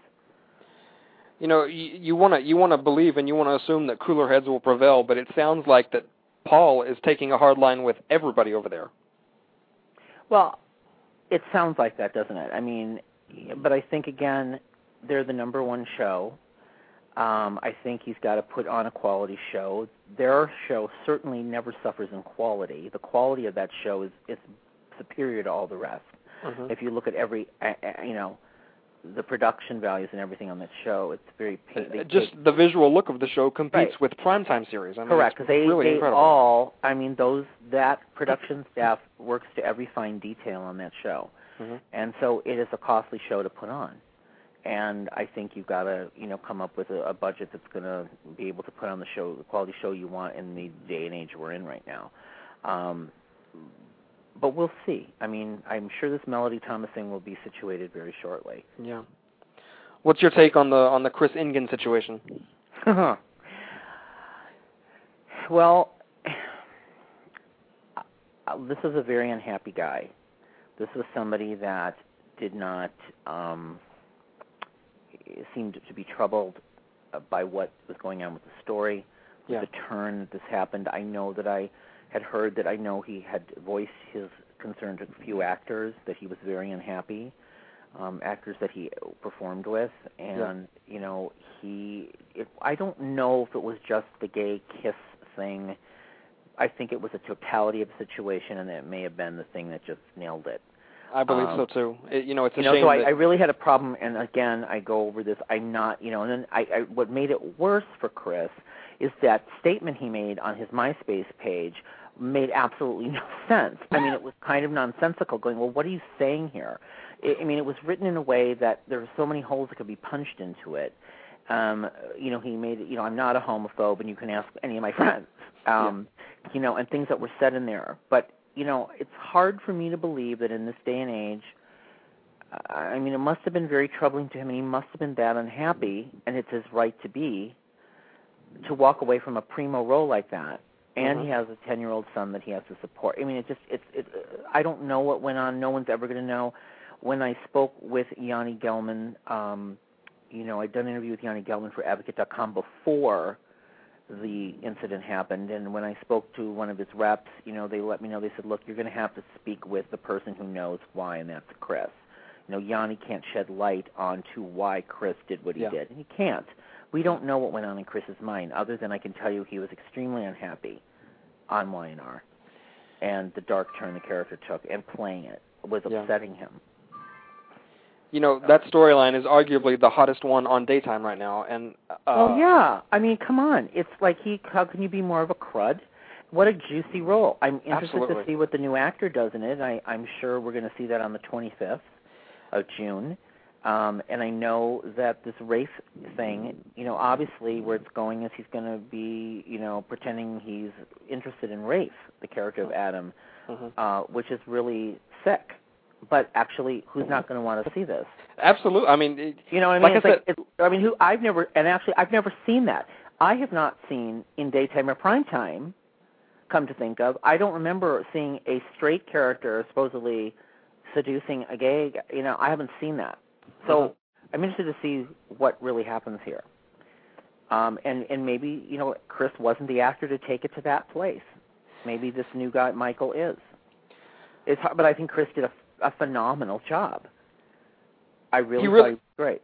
He really did, and it's a great testament to the strength of the writing that this storyline really took off the way it did, because it's it's the actors involved. It's the unpredictability of the story. You really don't know what's coming next, as we talked about before. I don't. I mean, I am floored every time I watch Adam's Machination, like the next thing. It's like I did not think that would happen. The way it's written, he is so unbelievably cruddy and vindictive, and I mean, it's a great role. It's like, I'll play it. Call me. And yet, you kind of sort of like him. I mean, it's kind of like Cynthia Westbrook years ago on Guiding Light. Yeah, I do like him. Like, you feel kind of bad for him. Like, he's so sick and twisted that he'd do this because, he's so sought for revenge against his father. It's really interesting. It's the most riveting thing probably to watch right now. And again, until somebody speaks with Chris and he's willing to talk, it's going to be hard. And, and they say it's career suicide in L.A. to walk out on your contract. We'll see. I mean, he walked out on his contract. I'm assuming The Young and the Restless would file suit. I don't know. Yeah. But he did walk out on his contract. So something disturbing was obviously going on. Did you want to take another call? Or? Yeah, I do, but I just want to ask you, do you think that the recast is going to stall that story's crucial momentum? I mean, this is a storyline that kind of hinges on moving fast and moving, full speed ahead, and I'm wondering if... Brandon, that is such a great observation and question. It really, really is, and I thought that myself. I'm a little... You know how we all get when we're like, that moment like, okay, no, it's moving like so fast right now, and you're all on the and then now we're going to see this jarring new actor sitting in this role all of a sudden. And are we going to be able to like swallow that quickly and move forward? And it really depends on how this guy comes off. Look, it's always interesting when a new person steps into a role. This is a real challenge for this guy. He's got to come in strong. So many times I've watched new actors come in soaps, and I hate their guts. Like, I mean, I don't mean hate their guts as people. I mean, I don't like I go, what is this character? What is this person? I can't stand it. I can't stand her. And then a year later, I'm like, I love them. They're so great. I can't believe I ever thought they were terrible. Because something happens, and only in soap operas can you have that happen. Only in soap operas can you, where else you get the chance to give someone the opportunity to win you over. Damn right. A long time for someone to win you over. And that's the beauty for the actors. They can win and they know it. These actors all know that the fans and all the fans out there are crucial to their success. Because if they don't buy in, guarantee you most of the time they're not going to be on for a long time. I remember years ago on One Life to Live when they recast Jensen Buchanan with Grace Phillips, and I was absolutely appalled that they were recasting Jensen Buchanan because, she was, at that time, she was the star of that show. And, they brought in this new girl who nobody had ever seen, and I ended up just absolutely worshiping her. And who was that? Sarah on One Life to Live. You remember Bo and Sarah, Jensen Buchanan, before she went over I know Sarah. No, I know Jensen, but who was after Jensen Buchanan? Grace Phillips. Oh, Grace Phillips, right, yeah. Got it. She played the part for about a year. It didn't really work. They ended up firing her. Yes. But she was magnificent in that role. I mean, she utterly was great magnificent. in the role. She was great in the role. So let's take another call. Let's see what we got here. How about area code 414? You're on the line with Michael. Hi, Michael. Hi. Hi, what's your name? My name is Lainey. Hi, Lainey. How you doing? I'm from Michael's home state, Wisconsin. Wow. How about that? How about that? I was going to ask you some questions, but I'm looking in the chat room, and I just want to tell Michael that everybody seems to love you. Really? Because can I ask a question, guys? I think this is hilarious. Why can't I see the chat room? I'm looking at this. Where's the chat room? What do I click on? I see no chat room.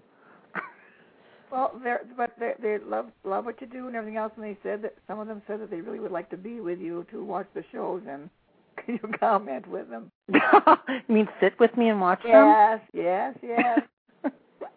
That would be fun. We should all do a sitting. That might be something new. You never know. Yeah. Absolutely, or turn on our webcams or something. That would be actually that funny. Sounds good. So anyway, my questions have all been asked and answered because I've been on here for an hour. But I know you didn't see Y&R today, you said? No, I haven't yet. Okay, let me just ask a question because I'm a little confused about how many Philip Chancellors there were or are. Mm-hmm. And Nina, when Nina came there, is she looking to get the money, the chancellor money. Does she know that her son is alive? No, I don't think she knows her son is really alive. I think she's putting it together that he's alive.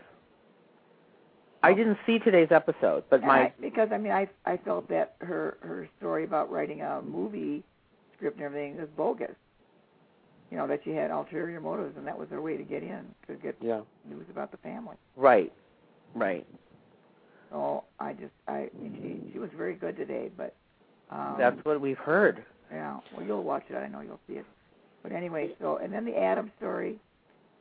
If the actor leaves the show, they cannot immediately put another person in. Are they going to put him in a mental ward or prison and come out? No. He's immediately taking over. Really? There is no stoppage. It's going to be like one day is this guy, the next day is this guy. Yeah, it's going to be sink or swim.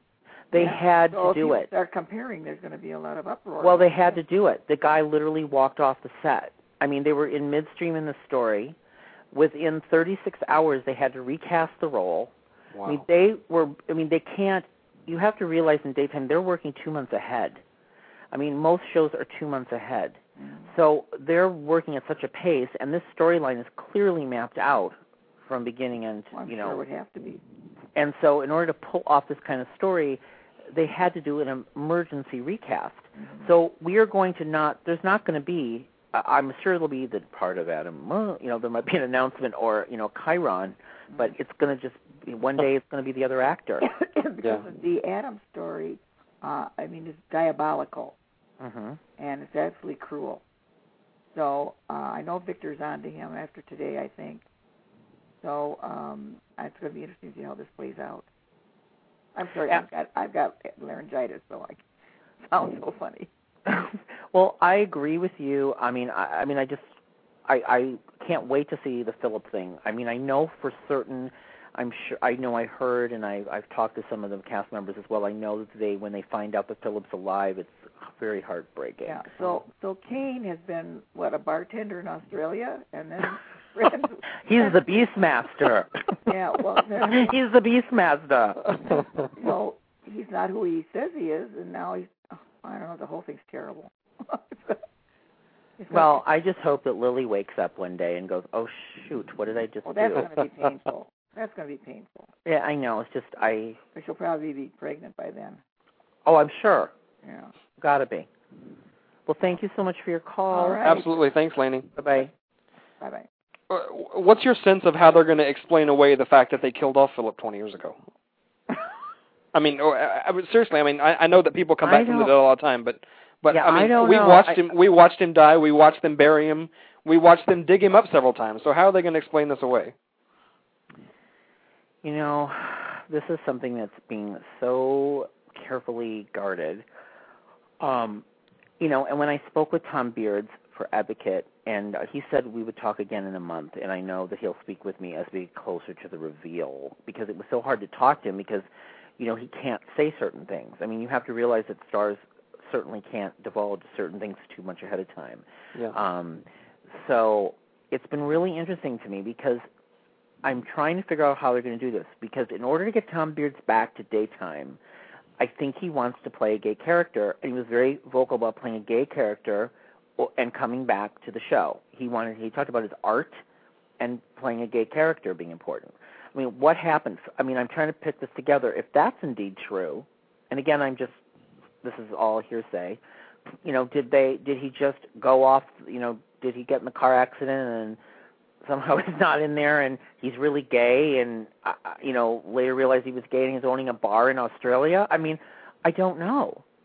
Yeah. It's really bizarre to me. It's going to be hard to explain it away. What was in there? Sandbags, right, in the grave. Yeah. So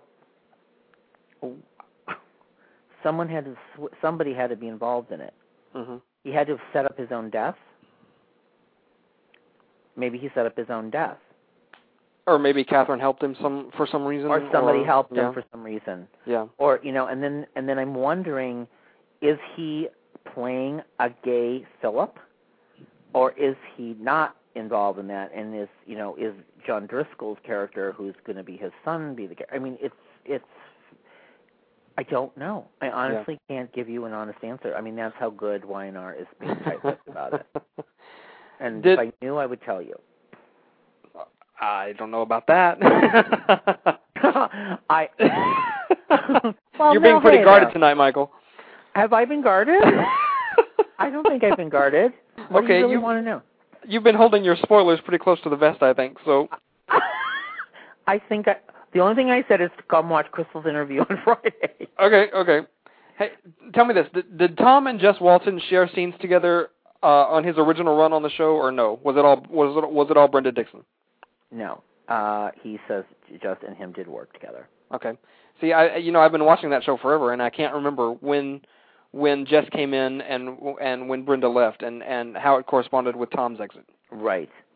I mean, I know that he was thrilled to work with Trish again, and there was a story that, she saw him bartending when he was an out-of-work actor, and he was bartending at the Soap Opera Digest Awards, and there he was. It was a really difficult time for him. He had no work. He had left Young and the Restless, and there he was, and he felt that she was the nicest person to him because. And his family was a wreck at that time, and family was a wreck at the time, and his background is such a harsh story. Many of you know that his brother Troy killed his mother with a baseball bat and beat her to death, and is very mentally challenged and disturbed. And then his other brother committed suicide. It's just a really gut-wrenching story. And he is from Wisconsin, from Kenosha, Wisconsin. And, he wrote the book Forgiving Troy, and he's had so much to deal with in his personal life. And he's, I think what he's doing is trying to, through his art and his artistic stuff is to just help the pain of a lot of that and get that out. But it's a terrible story, but also uplifting. I mean, he sees his brother all the time, Troy, and even through everything that happened to his mom. So I can't even imagine how tough that must be. I mean, I can't even fathom it. No, I mean he's very open about talking to it, and I think it's cathartic, and I think he wants to help people. And certainly in this article, when we did the one with Advocate, I was just floored. I always in interviewing people, because I interview so many people, and I have for so long, the interviews that always I get thrilled or get into it when I hear that they're opening up and they're really telling me about themselves. I want to come away, and I always want to give people that read the articles or the features something about them. I want them to feel when they've read an interview that I've done with a soap actor that they've gotten to know something else about them other than just the great story point. Because sometimes they can't tell. I wish I could get everyone to give their spoilers, but that's not going to always happen. Because they can't. Legally they can't. They have contracts. You can't just divulge a story, willy-nilly. But we always try to give stuff to them about storyline, and we also try to give some human interesting about them, because I think these people are interesting. And if we're very unique in that we're very, like I said, we're a genre that sometimes supports stepchild, and sometimes people don't realize the power of it. Absolutely. And, I try to bring everybody the stars that, no matter where you are, when I do the audio, I want you to be able to hear them in their own words, not only read it, because it makes it more real. And when you hear them speak, it's always interesting how we always infer when someone, she said this, and it reads differently than the way they said it. So if I can provide the audio in an opportunity, I like to do that so you can actually hear them other than just reading it on a page. Yeah. We mentioned the Emmys earlier and you producing them. What are your thoughts on the Emmys this year? Going to the CW, Vanessa Williams hosting, the nominations have just been released. What are your thoughts on Emmys 2009? Okay. I am a big, as you know, obviously from doing the daytime Emmys and producing them, I am a big lover of the Emmys. Every year it's always like the big night of the year, right? And the daytime never gets any recognition, so it should be the big celebration, big night of the year. I've been very unhappy the last several years with obviously a lot of the nominations, as a lot of people have been. I was devastated over some this year. I'm floored by some of the picks, and it's hard to, get behind some of it. That being said, I have spoken with the production. I've spoken with the people over at ATI. I about what they're doing. and telling them, from my perspective, that we need new blood into this telecast. That they cannot just, from my expert standpoint from the industry, that we can't just do what's been done before. I think they know that things have to change, and that the last couple of broadcasts have been really off the mark. Yes. And I know that they're going to try, I know they visited all the sets. I know that Roger Newcomb's reported that they visited all the sets. I know they're trying to get a feel for it. But again, it's a new company, which I hope would give it a new, new look, a new outlook on it. But again, I don't know. I hear they may bring some people from the past back in, who've worked on Emmys. So, I don't know. I'm interested to see it on the CW in a neutral territory. I mean, Vanessa Williams is a great host. I mean, she could be great. But again, it depends how it's written. It depends how it's executed. It depends that it's not dummied down to the soap audience. And I mean, the nominees, I'm thrilled. Susan Haskell is my pick. Absolutely. My pick. So, all I can tell you is, if that wouldn't have been in there, I wouldn't watch but I have been saying there was nothing better than Susan Haskell, and I had Debbie Morgan in there too. I mean, those two women gave amazing performances, but Susan Haskell, to me, I tell you what, I don't know. I know we haven't seen the reels yet, but if she submitted what she should have submitted, I don't think there's any way that she can be beat. I don't think there's any way. Correct. And I'm going to say I have not seen all the reels yet. I'm going to be doing that shortly. But I'm just going off of what I think you're thinking. So, of what she would have submitted. The lead actors I had problems with. Some of the choices. But Crystal Chappelle, I go back to that. She will say in the interview we'll read on Friday that she was on the committee for lead actor, and that Peter Reckles' reel was phenomenal. So she thought he should have been in there, according to her. He's one of those guys that's been around for so long and been so good at the thing that he does that you almost forget how good he is. I mean, he's one of those guys like John Hensley and Robert Newman. Right, you forget. You just take it for granted and forget. And because he's so good at being the true blue hero that you just completely take it for granted. Correct.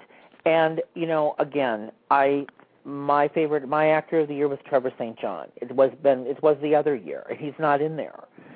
So again, that's hard for me. He didn't make it again. And where is Eric Braeden? He did phenomenal work in Eric Braeden isn't in there. Melody wasn't in there. I mean, we know that there were so many. Crystal Chappelle's not in there. There's so many goofs in it. I thought Kathy Breyer should have been in there. I mean, I had a lot of people that didn't make it. I'm really happy Van Hansis got in. I think that's great. I think Jeff Branson deserved to get in. What a terrific actor he is, and he's great with Kim Zimmer. Great. Christian LeBlanc, I knew would get in for the It's a Wonderful Life episode, which was tremendous. I spoke with Christian, and, he said that they don't, and I wanted to also say, we always think that these actors get an Emmy show. He said that's not how it works. He says it really wasn't, this is your Emmy show, we're writing this. It was just an episode they wrote with Christian in mind, and it becomes, your Emmy show. But, he actually thought of not submitting it, he said, and then he had some talks with Michelle and other people, and he did submit it. I mean, I think that was a performance that was amazing. And my other favorite performance of last year was Torsten Kaye when Myrtle died. Now, I don't know what Torsten submitted, but I also liked that. But certainly, I'm not thrilled with the nominations. I can't believe All My Children led the nominations. I was not a fan of the tornado. I was not a fan of the helicopter. I don't agree that the CGI effects look great in soap operas. I tend to think, and I've gone on record as saying this, that when you look at the way they look, it looked like the stars were cardboard cutouts against the backdrop. I had especially in that tornado. Like, I remember going, why am I looking like they're sticking out, like I cut them out and pop them in there? So for me, it's really hard to get behind that. So that being said, we know we've got that from All My Children. We know we've got the storm suicide from Bold and Beautiful, and we've got the plane crash from Days. Interesting, right? Because none of these would have been my, I didn't foresee any of that. Except I figured, like, the tornado might get in because if you don't watch soap operas, you go, oh, special effects, let's put it in. Yeah. but the only one that had any emotional truth in it, isn't it really Bold and Beautiful? And isn't it really a little bit of Days? So it's interesting to see what will happen there. I was very unhappy with the choices. I think Y&R and One Life to Live deserved nominations through the roof in those categories, and they weren't there. So many people, I thought, I was surprised Kim Zimmer, Gina, that whole group didn't get in either. I know Susan Flannery just did a monologue for her nomination. She was talking about Eric Langner or something, and that got her nomination. I was a little bit surprised. Susan Flannery's always great, but again, Kathleen Kelly Lang never gets in. So what does Laura Wright have to do to get an Emmy nomination? I don't know. I mean, I was absolutely convinced that this was her year with the whole Michael shooting. I know you were such a big the miscarriage. I know She was phenomenal this year, and I was just convinced that this was her year. I thought Laura Wright carried the show, and she had so much material. And I have to tell you, originally, and I adore Laura. Originally, I was like, again, I was hard, because I love Tamara Braun as Carly. So I was like, oh God, here we go. Here we go. But then, by last year, I was really digging Laura Wright, and I thought she was great. And I watch her every day. Every single day, and Drew Garrett said this best in the interview I did with him, that the way that she navigates so many emotions per day, the level of emotion that she has to play as an actress, I don't really see other actors having to play day in and day out. She's up and down, crying. Absolutely. I mean, you have to realize that it's not easy to do, and she does it every day. Well, and the thing about the way they write her is one day she's a nosy shrew, one day she's a loving mother, one day she's a sexy wife. I mean, it's a completely different color every day that she has to put on.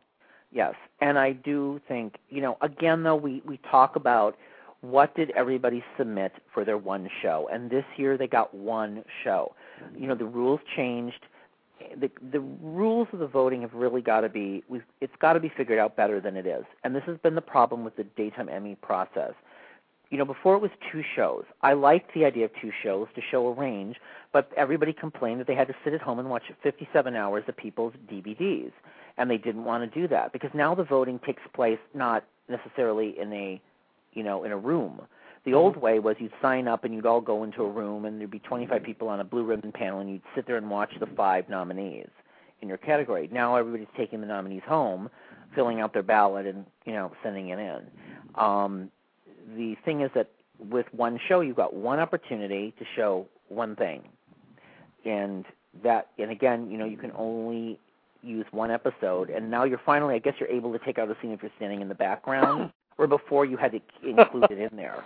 So some of the things have changed, but it's still a flawed process. And it's very hard, especially in daytime, when you have, you're on 264 days a year, or whatever that comes out to be, picking one episode to represent your performance. It's taken out of context. So it is a game. You have to realize it is a game. You're playing the game. How do I beat the system and how do I play the game? And the people that play the game the best move to the front and get an award. Sometimes that's how I feel about it. And their work is incredible, but there is a way to win. You have to look at it from, if I don't know the show, if I don't know One Life to Live, and I'm watching this, does this work out of time? Does it work out of not watching the show? And that's exactly why things like It's a Wonderful Life work so well as standalone episodes, because you don't need any context. You can't. I don't see how that can lose. Yeah. I mean, I think Christian's got the reel to beat. Because if you look at that reel, he was all over the place. He gave a beautiful performance. He was up and down. It told a story from beginning, middle to end. You want your reel to have a beginning, middle, and end so you feel like you've watched something. So he's got that with that show. Peter's got the episode, I think, when Pops Brady's dying in the plane, or the aftermath, I think. So there's a beginning, middle, end. There's things about that appeal to people that are voting, but again, it's one show now, and the winners are already known. You know that. Yeah. Okay, so I don't like that either. I hate it. I hate it because if I'm an actor, and if I go, my competition is Christian, Torsten, Tony, Daniel, right? And I'm going, thinking, I would have a different strategy my next reel, perhaps, than I would do the first time. You're not allowed to do that anymore. It's just kind of like, they streamlined it so much that it kind of like, where's the fun in it? Like, wouldn't you like to, I would, it's just you have to pick out another reel, and actors don't like doing that, but there is no second round, so. Absolutely. And, that's what I worry about with Susan Haskell, because if you don't know the history of that show and the history of that character, it may not play if you don't know the context. Part of the strength of that storyline and those performances was the fact that you knew the history and you were invested in the character of Marty. Well, there was so much backstory. Yeah. There's so much backstory that played into what happened. And, I will never, it leaves me an indelible impression in my mind, as did Christian's performance, but certainly Susan's, when she found out and realized the truth and was in that room with the gun. And just those powerful moments to me were like, I was like, oh my God. I remember blogging about it. I remember just being blown away. And I've seen her do it a couple times. I saw her do it a few weeks ago when she remembered everything. I thought those were great moments. I mean, she's incredible. She's incredible. And her scenes with Hillary at the hospital when they were sitting on the floor, kind of hashing everything out, what happened. Those were the powerful scenes to me. I mean, she breaks my heart, and she's so realistic, and she plays things in an interesting way. And I was so thrilled that she's on and not Christina Chambers. Sorry, Christina. I'm sorry. Christina was great, and she tried her dead level best. I mean, she tried her level best, and they put her in an untenable situation. And there is an example of what we're talking about. I mean, that was really, really difficult. That was hard to watch. But, I mean, Susan's performances were incredible. Debbie Morgan, I thought, was incredible during, when she finds out Jesse's alive and all that. That was great stuff. She was what made that story good for me. She's what I look forward to seeing, because she can deliver all sorts of emotion and depth in her performances. So we'll see. Maura West, I'm not quite sure. She's always good. Sure, but she's been stuck in a rut for a while now. But she's doing kind of in her storyline. Yeah, she's always good. And then Jeannie Cooper had the year of her life. I mean, Jeannie Cooper really had. It was great to see her front and center for the whole year. Absolutely. I mean, she had so much to do, and and I know that she submitted the scenes where Catherine goes and Marge is in the bar and Marge is drunk, and I think it's that scene where she's trying to help her. Yeah. But again, it's that dual personality Emmy thing. But it's Jeannie Cooper. Yeah. But she won last year, so it's kind of like it's going to be interesting to see. I hope the Emmys are a good show. I really do. We need it really bad. I don't think we can take another hit of another low-rated daytime Emmys broadcast. If the Emmys draw the same audience, even if they draw the same audience they did last year, it's going to be a smash for the CW. I mean, it's going to be their. It's going to be their most. And that's the other thing that I think it's very interesting to me as somebody who pushes new concepts for the genre, if it's even the radio, the internet, or whatever I'm trying to do. It's always interesting. Well, it's only got a 3-point da-da-da. And I go, but these primetime shows have got a 2-point, 3-point, and they've been canceled. I don't get it. Why is this, so this does not register with me. And I guess I just don't, I'm floored. Like, don't you see that 60 of these shows got canceled on primetime because they had a 3-point, and they're not even on. And then they're telling me about how low-rated the soaps are.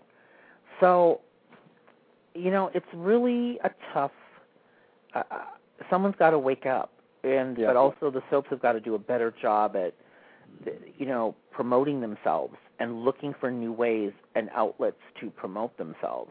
And I think you can see that they're doing some tie-ins with different things, but I hope it will expand the audience. But you also have to give them really interesting stories. Absolutely. Well, regarding the Emmys, I'm sure, as you have, I've been reading the notes from the executive producer or whoever he is, the guy that's been writing to Roger Newcomb on WeLoveSoaps.com or .net rather, and he seems to be a really with it guy who seems dedicated to putting on a great show that really honors the genre in a positive way. Yes, and again, I hope so. I hope so. I mean, he certainly did his due diligence by going to the sets and talking to the people and learning about it. Absolutely. I mean, I think it would be really bad if you didn't. And I think he did the right thing by going and learning about it than just saying, I'm just going to put on an Emmy show on the soap operas. Yeah. I think I did speak with, I can't kind of go into the whole thing, but, I did speak the other week with somebody, and I said, like I said to you over there, that I think it's really important to really breathe some new blood in there, and I think they know the Emmy. I personally know that they know that the Emmy broadcast was not great last year. Mm-hmm. So, we'll see. Well, I'll tell you what, it's been my great thrill to become friendly lately with a terrific Brooklyn gal by the name of Connie Heyman, who has written about soaps under the Marlena Delacroix moniker for about 20 years now. I love Connie. She wrote me on Facebook today, and she told me to ask you what it was like to be her boss at Sony. So I wanted to be sure to get that question in before we wrap this up. What was it like to be Marlena Delacroix's boss at Sony? Yes, I have to admit it. I was Marlena Delacroix's boss. You have to tell us all about this because I had no idea. Yes, I was Marlena Delacroix's boss. I thought Marlena Delacroix was the most hysterical thing. Like, I just loved the whole vibe of what Connie did. Absolutely. I thought Marlena Delacroix was the greatest thing. I thought we've got to have, Soap City was really, I wanted to be this great celebration of this online platform that reached out to wherever you are in America or wherever you were, that you could get close to your stars, and I wanted it to be funny and fun. And she just had this great writing and this way, and I said, listen, will you do, I want you to do a column. And I want you to do it like every month. And she did. And we would work together, and we would put her thing up there. And I love her work. I still do. Me too. So yes, I was her boss, and I would tell her, "Where's your column, Connie, Marlena Delacroix?" And first of all, I kept thinking, and here's the truth. Do you want to know what you guys? I thought Marlena Delacroix had to be a guy. I didn't. Me too. Me too. I'm thinking the whole time. I'm like I'm saying to my staff, I'm like, I know this Marlena Delacroix, some guy sitting in a absolutely writing this thing. It's got to be a guy. And they're like, you think? I go, yes, I'm sure this is a man. And I'm thinking, because I'm a man, thinking it's got to be a man, because who else would come up? Because I would come up with Marlena Delacroix. The name was just so right? It'd be like, okay, I'm going to call myself Marlena Delacroix and write a soap column. And then I said, wait a minute. Connie, and then when I spoke to Connie, I go, oh my God, you're really a woman. I'm devastated. So it was great. She's terrific, and I would, I hope someday to work with Connie again. I think she is a tremendous asset, and I think her writing is so well done, and funny and irreverent, and I just can't say enough great things. And talk about opinionated. I mean, my God. Oh, yeah. Yeah. Some people get away with being opinionated better than others. So she does a good job. Well, she has a particular joie about her that really works. Joie, yeah. So is any of that stuff archived where we can go back and look at it, or is it gone forever? I think it may be gone forever. I saved myself some of the old, I think I put a lot of it on disc when I knew I was going away. So I'll have to look into that. But it's certainly, I don't think it's anywhere online. Okay. But I think I may have some of it. Maybe I could pull it out, and that'd be pretty fun. That would be totally great. That'd be really funny, yeah. I mean, this was 1997 to 2001. That's when I was at Soap City for those 4 years. Yeah. And Connie was there the whole time with me, Well, I had her on this show a couple weeks ago, and it was such a great thrill when she came back to Soap Critiques after several years away. It was really great that she found a home online because now where's Moose? He's a behind the scenes guy, I understand. I thought Moose was the husband. Yeah, he is. Okay, because I always thought who's Moose? And then I was thinking, so the other thing I was thinking was, so there's this guy named, I'm thinking, okay, so Marlena Delacroix is a man in Idaho with her partner named Moose.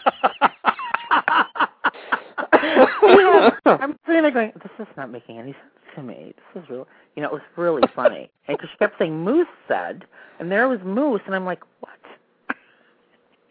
I go, what are you writing? She had us all fooled. It was brilliant. It was brilliant. I'm like, what are you writing? This is Moose. What Moose? I'm just so glad, it's really great to know. When Soap City was created, it was such a labor of passion and love and dedication and hard work to really get it off the ground. Back in those days, who knew from the internet? Who knew what it was going to become?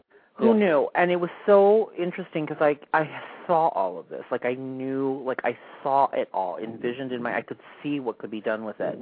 And we did so many great things with the webcasts and the parties and the chats and all the ways we did it, and the humor and the brand. The Daily Dose was, our medication prescription of how we told the updates. And we did this great stuff, and it was so groundbreaking because nobody had done it. And it became bigger than I had dreamed, that I thought, and it was so enjoyed. And then, but then it was very costly to do, and there was, I kind of felt like the guiding light of the production module. Well, when I look at it now, I realize that I kind of look at it like we were the pioneer, because we Absolutely. would put on, no question about it. We would put on webcasts, and I'd be standing there like, "Hi, it's Michael," and I'm at the stage of Young and the Restless, and those things would cost like $10,000 to $20,000 to put on. Wow. Those were expensive to do. I mean, we were trying to find ways of technology to stream the shows. Mm-hmm. We had stabs of camera crews and people and so many technicians. I mean, I can only tell you it took a lot of manpower back then to put that up. I mean, and towards the end, I was finally taping my own one-on-one talk show in a studio. I mean, all these things were never done before. Mm-hmm. And I think, and honestly, obviously, we were way ahead of its time, because after that, the internet boomed. Mm-hmm. So it was kind of like if I would give anything to take that now to where we are now, but it was all like the timing. But it certainly was ahead of its time, and no question about it. I was thrilled to be able to do it. I mean, I'm to this day I will always have that. And the last day was the worst, when I had to sign off on air as Soap City Michael with Christian LeBlanc, Michelle Stafford, Jeannie Cooper, and Peter Bergman. We were on camera at the YNR 25th anniversary, I think it was. And I said, I hadn't told anybody because I didn't want anyone to be upset that I was going to leave and this was the end. And I remember them holding my hand, and I was really teary-eyed because I said, I just want to say goodbye. I'm signing off. And they're looking at me like what? And I go, yes, I'm no longer going to be doing this. And I just felt like I'm gonna say it. I'm another one believer in not hiding it, and this is what's going on. It was the last thing I did, and I said goodbye, and I left after my 4-year contract, and because I saw kind of the way it was going, and it was going in a different direction, and they were building a different business model, and they were trying to figure out revenue streams that I don't think were working for its time. Mm-hmm. And it was so sad. It was so hard for me to say goodbye with them holding my hand. I mean, I remember Jeannie Cooper. It was really tough. And I look back at the tape, and I do have that tape, and maybe someday I'll put that online. You could see that they were all bewildered. Like, what?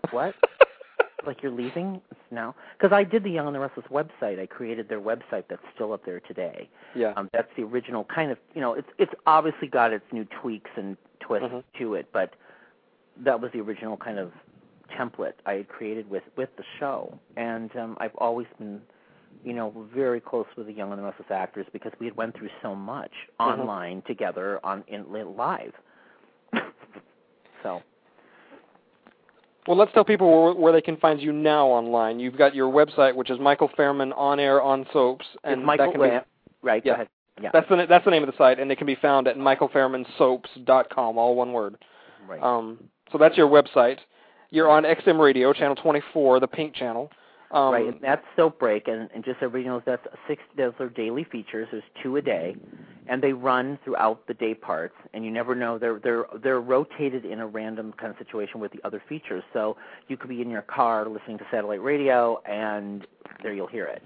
And again, there's usually 6 or 7 stars per week, and they're rotated on a 2-week basis. So you'll hear, like Catherine Kelly Lang for 2 weeks talking about either a storyline, evergreen piece, something about her, and those are on there.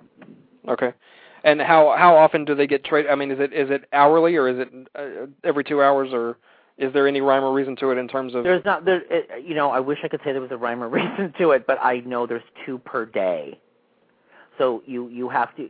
They come on 2, I believe, a couple times a day, and it may not be the same actor. So I can't. It's a kind of a random scheduling that they've never really. So you can't go at the top of the hour and hear Tanya Lee Williams, for instance. Okay. It's random throughout the day. And then Advocate.com, obviously, every bi-monthly, there is a column now called Soapside Advocate's Guide to Daytime. So tomorrow is a new column in the morning. When I get off the phone, I'm going to be writing more of it. Wow, okay. So I have a busy night ahead, but we try to keep it very current. So that's every 2 weeks there'll be a new column at Advocate.com on the soaps. Excellent. And then as well, anything featured with a gay storyline or an actor that might be of interest to the LGBT audience, we will have featured in interviews. And Crystal Chappelle's interview will be on Advocate.com on Friday. Fantastic. And then I also write for TV Soap Australia, so I cover the soaps for Australia. And in Australia, there are only 3 United States soap operas on, and that's Bold and the Beautiful, Days of Our Lives, and The Young and the Restless. So it's only those actors from those shows. And do they run concurrently to here, or are they on a delay? No, they're on a delay. And I wanted to let people know that later in the week to check Michael Fairman Soaps. In the global section where the TV Soap Australia articles are, we put up the PDF file, so the printed articles that you can actually read online that are in Australia now on the newsstand. So there's a new interview with Dan Goddard. There's a new interview with John McCook. There is a new one with Sharon Case and Joshua Morrow that's done just for the Australian audience. They are 9 months behind with Y&R and Days of Our Lives, but they're only a few months behind with The Bold and the Beautiful. Okay. So what is that noise? Do you hear anything? I don't hear anything. I wonder what I'm hearing. Oh, I'm hearing you on the... I'm hearing you on my computer. Okay. All of a sudden I heard you going, hi, this is Brandon's Buzz. So for those who don't get XM, can we also hear your soap break clips online somewhere, or no? Yes. So here's the thing. Everybody, I don't think people know this, and I've tried to direct them to this on the website. If you go to the media gallery and roll over the navigation, it says soap break. Click on it, and you can hear all the latest soap breaks. All the audio's there. Right now, I know we have Brian DiTillo up there, Darren Brooks, Jack Wagner, Joshua Morrow, Kristen Alderson, Tricia Cast. There's a whole list, and they're archived, so you can hear, if you don't have XM, every few weeks they're posted at Michael Fairman Soaps, so you don't have to have XM. But I encourage people to go check that out because it's really, really cool, because there is no feature on radio on the soaps like that, on syndication or satellite radio, that really promotes the shows. Absolutely. And the stars. So, we'd love people to, if not hear it on XM because you don't have it in your car or, at your home, please come to Michael Fairman Soaps and go to the soap breaks in the media gallery, and you can find it.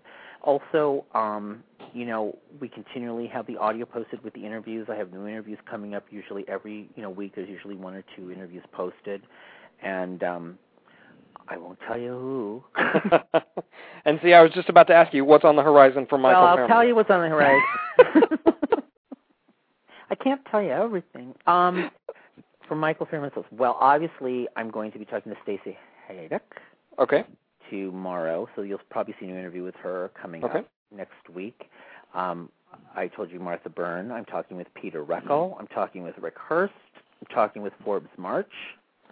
So there's a lot of good stuff coming up in the next couple weeks. Excellent. So, just keep checking. This week I did a farewell to Kathy Breyer today. I really wanted to put my thoughts down on her last day and kind of revisit her. So there's a new blog tonight on Kathy Breyer, a tribute to her. Wow. Because I felt like somebody needed to do it. Absolutely. I mean, I was very moved by her. And since 2002, when she appeared, she created something that was very unique. I mean, here was a girl that wasn't the most beautiful, perfect woman, and she played this character for all she's worth, and her journey was so painful to watch, and she gave performances that were Emmy-worthy, and, also Marcy had a gay brother on the show, and she was the only person to accept her brother in that family, and there was just a lot of great moments, so I really felt this week to give Ode to Kathy Breyer kind of thing. I felt the need to do that. She got so jerked around on that show, and part of it was the turnover of writers and the turnover in the executive suite. But, she got so jerked around and kind of mishandled on that show, and she always kept her dignity throughout. She did. It would be nice to see her. It would have been nice to see her not in a baby story anymore, giving her something else to do. And, your heart breaks for her because, you watch her get her hopes up, you watch her get the baby, and then she loses the baby, and then she gets her hopes up again, and then she gets the baby. Well, if there's anyone that I'm going to watch, because it became like, if there's anybody I want to watch be put upon, and it's her. You felt like you could. I just couldn't wait. It's like watching, being really feeling guilty for wanting to see her having angst and being put upon. But I did because she made me cry. She was so terrific with it. I mean, she was, one of the all-time great tragedians in daytime history. I mean, she's right up there with Sidney Penny and Jackie Courtney and. Oh yeah. Jackie Courtney, oh my God. Yeah, I mean, I just recall so vividly, and I did mention this in the blog, that, the episode where, of course, she had Vicky in the diner and the whole thing with the kidnapping and having the baby. It was just, it was so horrible. And watching her kind of, so desperate to keep that child. And there were other moments, too. I mean, I so remembered today when I was sitting writing the blog, I remember watching the Valentine's Day episode where she realized, Al was Michael, or Michael was, when she realized the souls were together and she looked in his eyes. She was great in an unbelievably stupid story. Okay. No question about it. No, I'm saying, I was like, what is this? What is this? And then I'm like, all right, I kind of believe it. Okay, I do. And I really did. Yeah. And I really did. And she made me buy it. I mean, she made me believe it. And I felt so good. It was sad. She loved him so much, and now she gets a second chance. She pulled that off. I mean, that was a kind of a ridiculous storyline. And she pulled it off. And I hate to say, and I said to people in the blog, well, you'll get to see her as part of the Divas of Daytime. But, I mean, that's no consolation. But, I just wish her all the success, and I hope we see her back on Daytime, and I hope she finds something else. And, she's a tremendous loss. I mean, she's a very talented girl. So, with them letting her go and letting A. Martinez go, it makes you wonder what's going on back there. And, they're keeping Crystal Hunt, and they're keeping, all these people that nobody really cares about, and they're losing the people that you would watch, in a burlap sack. It's really crazy that it is hard to swallow. It is hard. Yeah. It is hard to go, well, what are you really doing when you're like you're having a Stacy festival and then you lose them. But you hope to think that you want to think that there will be some payoff here and some. Absolutely. We, like I said, with Days of Our Lives, we all were furious at letting the veterans go. Now you kind of look at it and you talk to people in the industry that I talk to every day, and they're like, I kind of think this is working now. We may say that about One Life to Live. Some of the losses that we have to go through to get to the other side seems to be what happened, and sometimes there's mistakes made along the way, like we've seen. So exactly. Well, I'll tell you what, I've had such a great time talking to you. It's been such fun. I know we were only scheduled for 90 minutes, and we've blown past 2 hours. We have? It flew by in a minute. I don't even know what time it was. I'm still talking to myself out loud and gathering. I'm so sorry. No, it's been great fun talking to you. Really, it was a great thrill having you on the show. Before I let you go, I need two things from you. Yes. My best friend Sherry Ann is the biggest General Hospital fan, and she's been in the chat room, and she's been chatting with me on IM, and she would very much like for me to have you say hi to her. I know that's incredibly unprofessional, but... Oh, no, how do I... What do you mean, hi? Like, is she in the chat room or on the phone? She's in the chat room right now, and she just wants you to say hi, Sherry Ann. Hi, Sherry Ann, what's up? Why don't you call me? She's going to call in next time. I'm going to make her call in. we can sit and watch soaps together and throw things at the TV. Absolutely. You know, she loves General Hospital. She loves making fun of General Hospital, and so she's been following along in the chat room all night, and she's been having fun listening to us gab about anything and everything. Have there been people in your chat room? Absolutely. The chat room was full. The switchboard was full of phone calls. It was we really drew a crowd here. Oh, good. Yeah. Now, what's the second favor? If you would do a promo for my show, I would be in hog heaven. Of course. As long as you say the words Michael Fairman and Brandon's Buzz, anything else is up to you. Anything else you say. Okay. And I'm taping now, so anytime you're ready, shoot.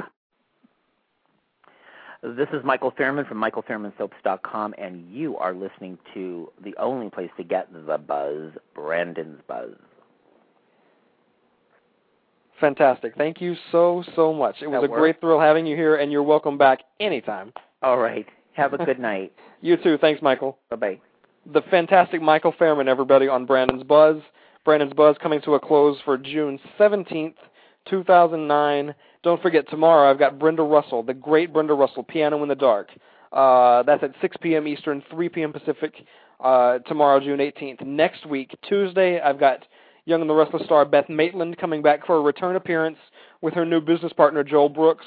They're going to talk about auditionsla.com, their new website that is dedicated to helping aspiring young actors master the audition process. And it's going to be a great conversation about that, about acting, about life. It's going to be great fun. You don't want to miss it. That's Tuesday. Thursday of next week, I've got actress Terry Garber from North and South, from Santa Barbara, from As the World Turns, and she's going to talk about her extraordinary career. So 3 great shows lined up in the next week. And as I said at the top, brandonsbuzz.com is my blog. You can find all the information about the show there. You can also find me at the show's official website, www.blogtalkradio.com/brandonsbuzz.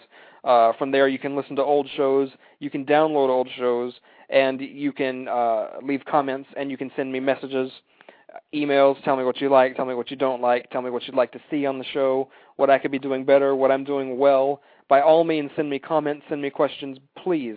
Also, you can find me on iTunes. I'm on iTunes, guys. Type in Brandon's Buzz in the iTunes Music Store search box, scroll down to the podcast section, click on my logo. From there, you can subscribe to the show and have new episodes immediately download to your iTunes library the minute they're uploaded to the music store, or you can download individual old shows as podcasts, and I encourage you to do that. You can listen to the show on your iPod, you can listen to it on your computer. I'm all over the internet, and there's no excuse not to be able to find me. I'm on Twitter, I'm Brandon's Buzz, all one word on Twitter. I am on Facebook at facebook.com/Brandon'sBuzz. I'm on MySpace. I'm all over the internet. There's literally no excuse not to be able to find me. Google the words Brandon's Buzz, and my likeness or something pointing to me will certainly pop up in your browser, and I encourage you to do that. By all means, as I said, send me messages, listen to the shows, rate the shows, and tell me what you think. It's been great fun putting this together for you guys, for the fans, and I appreciate any and all feedback. So, Brenda Russell tomorrow, Beth Maitland and Joel Brooks next week, along with Terry Garber. Thank you so much for listening to Michael Fairman. Thank you so much to Michael Fairman for participating on Brandon's Buzz. And I appreciate you guys listening, and stay tuned to Brandon's Buzz.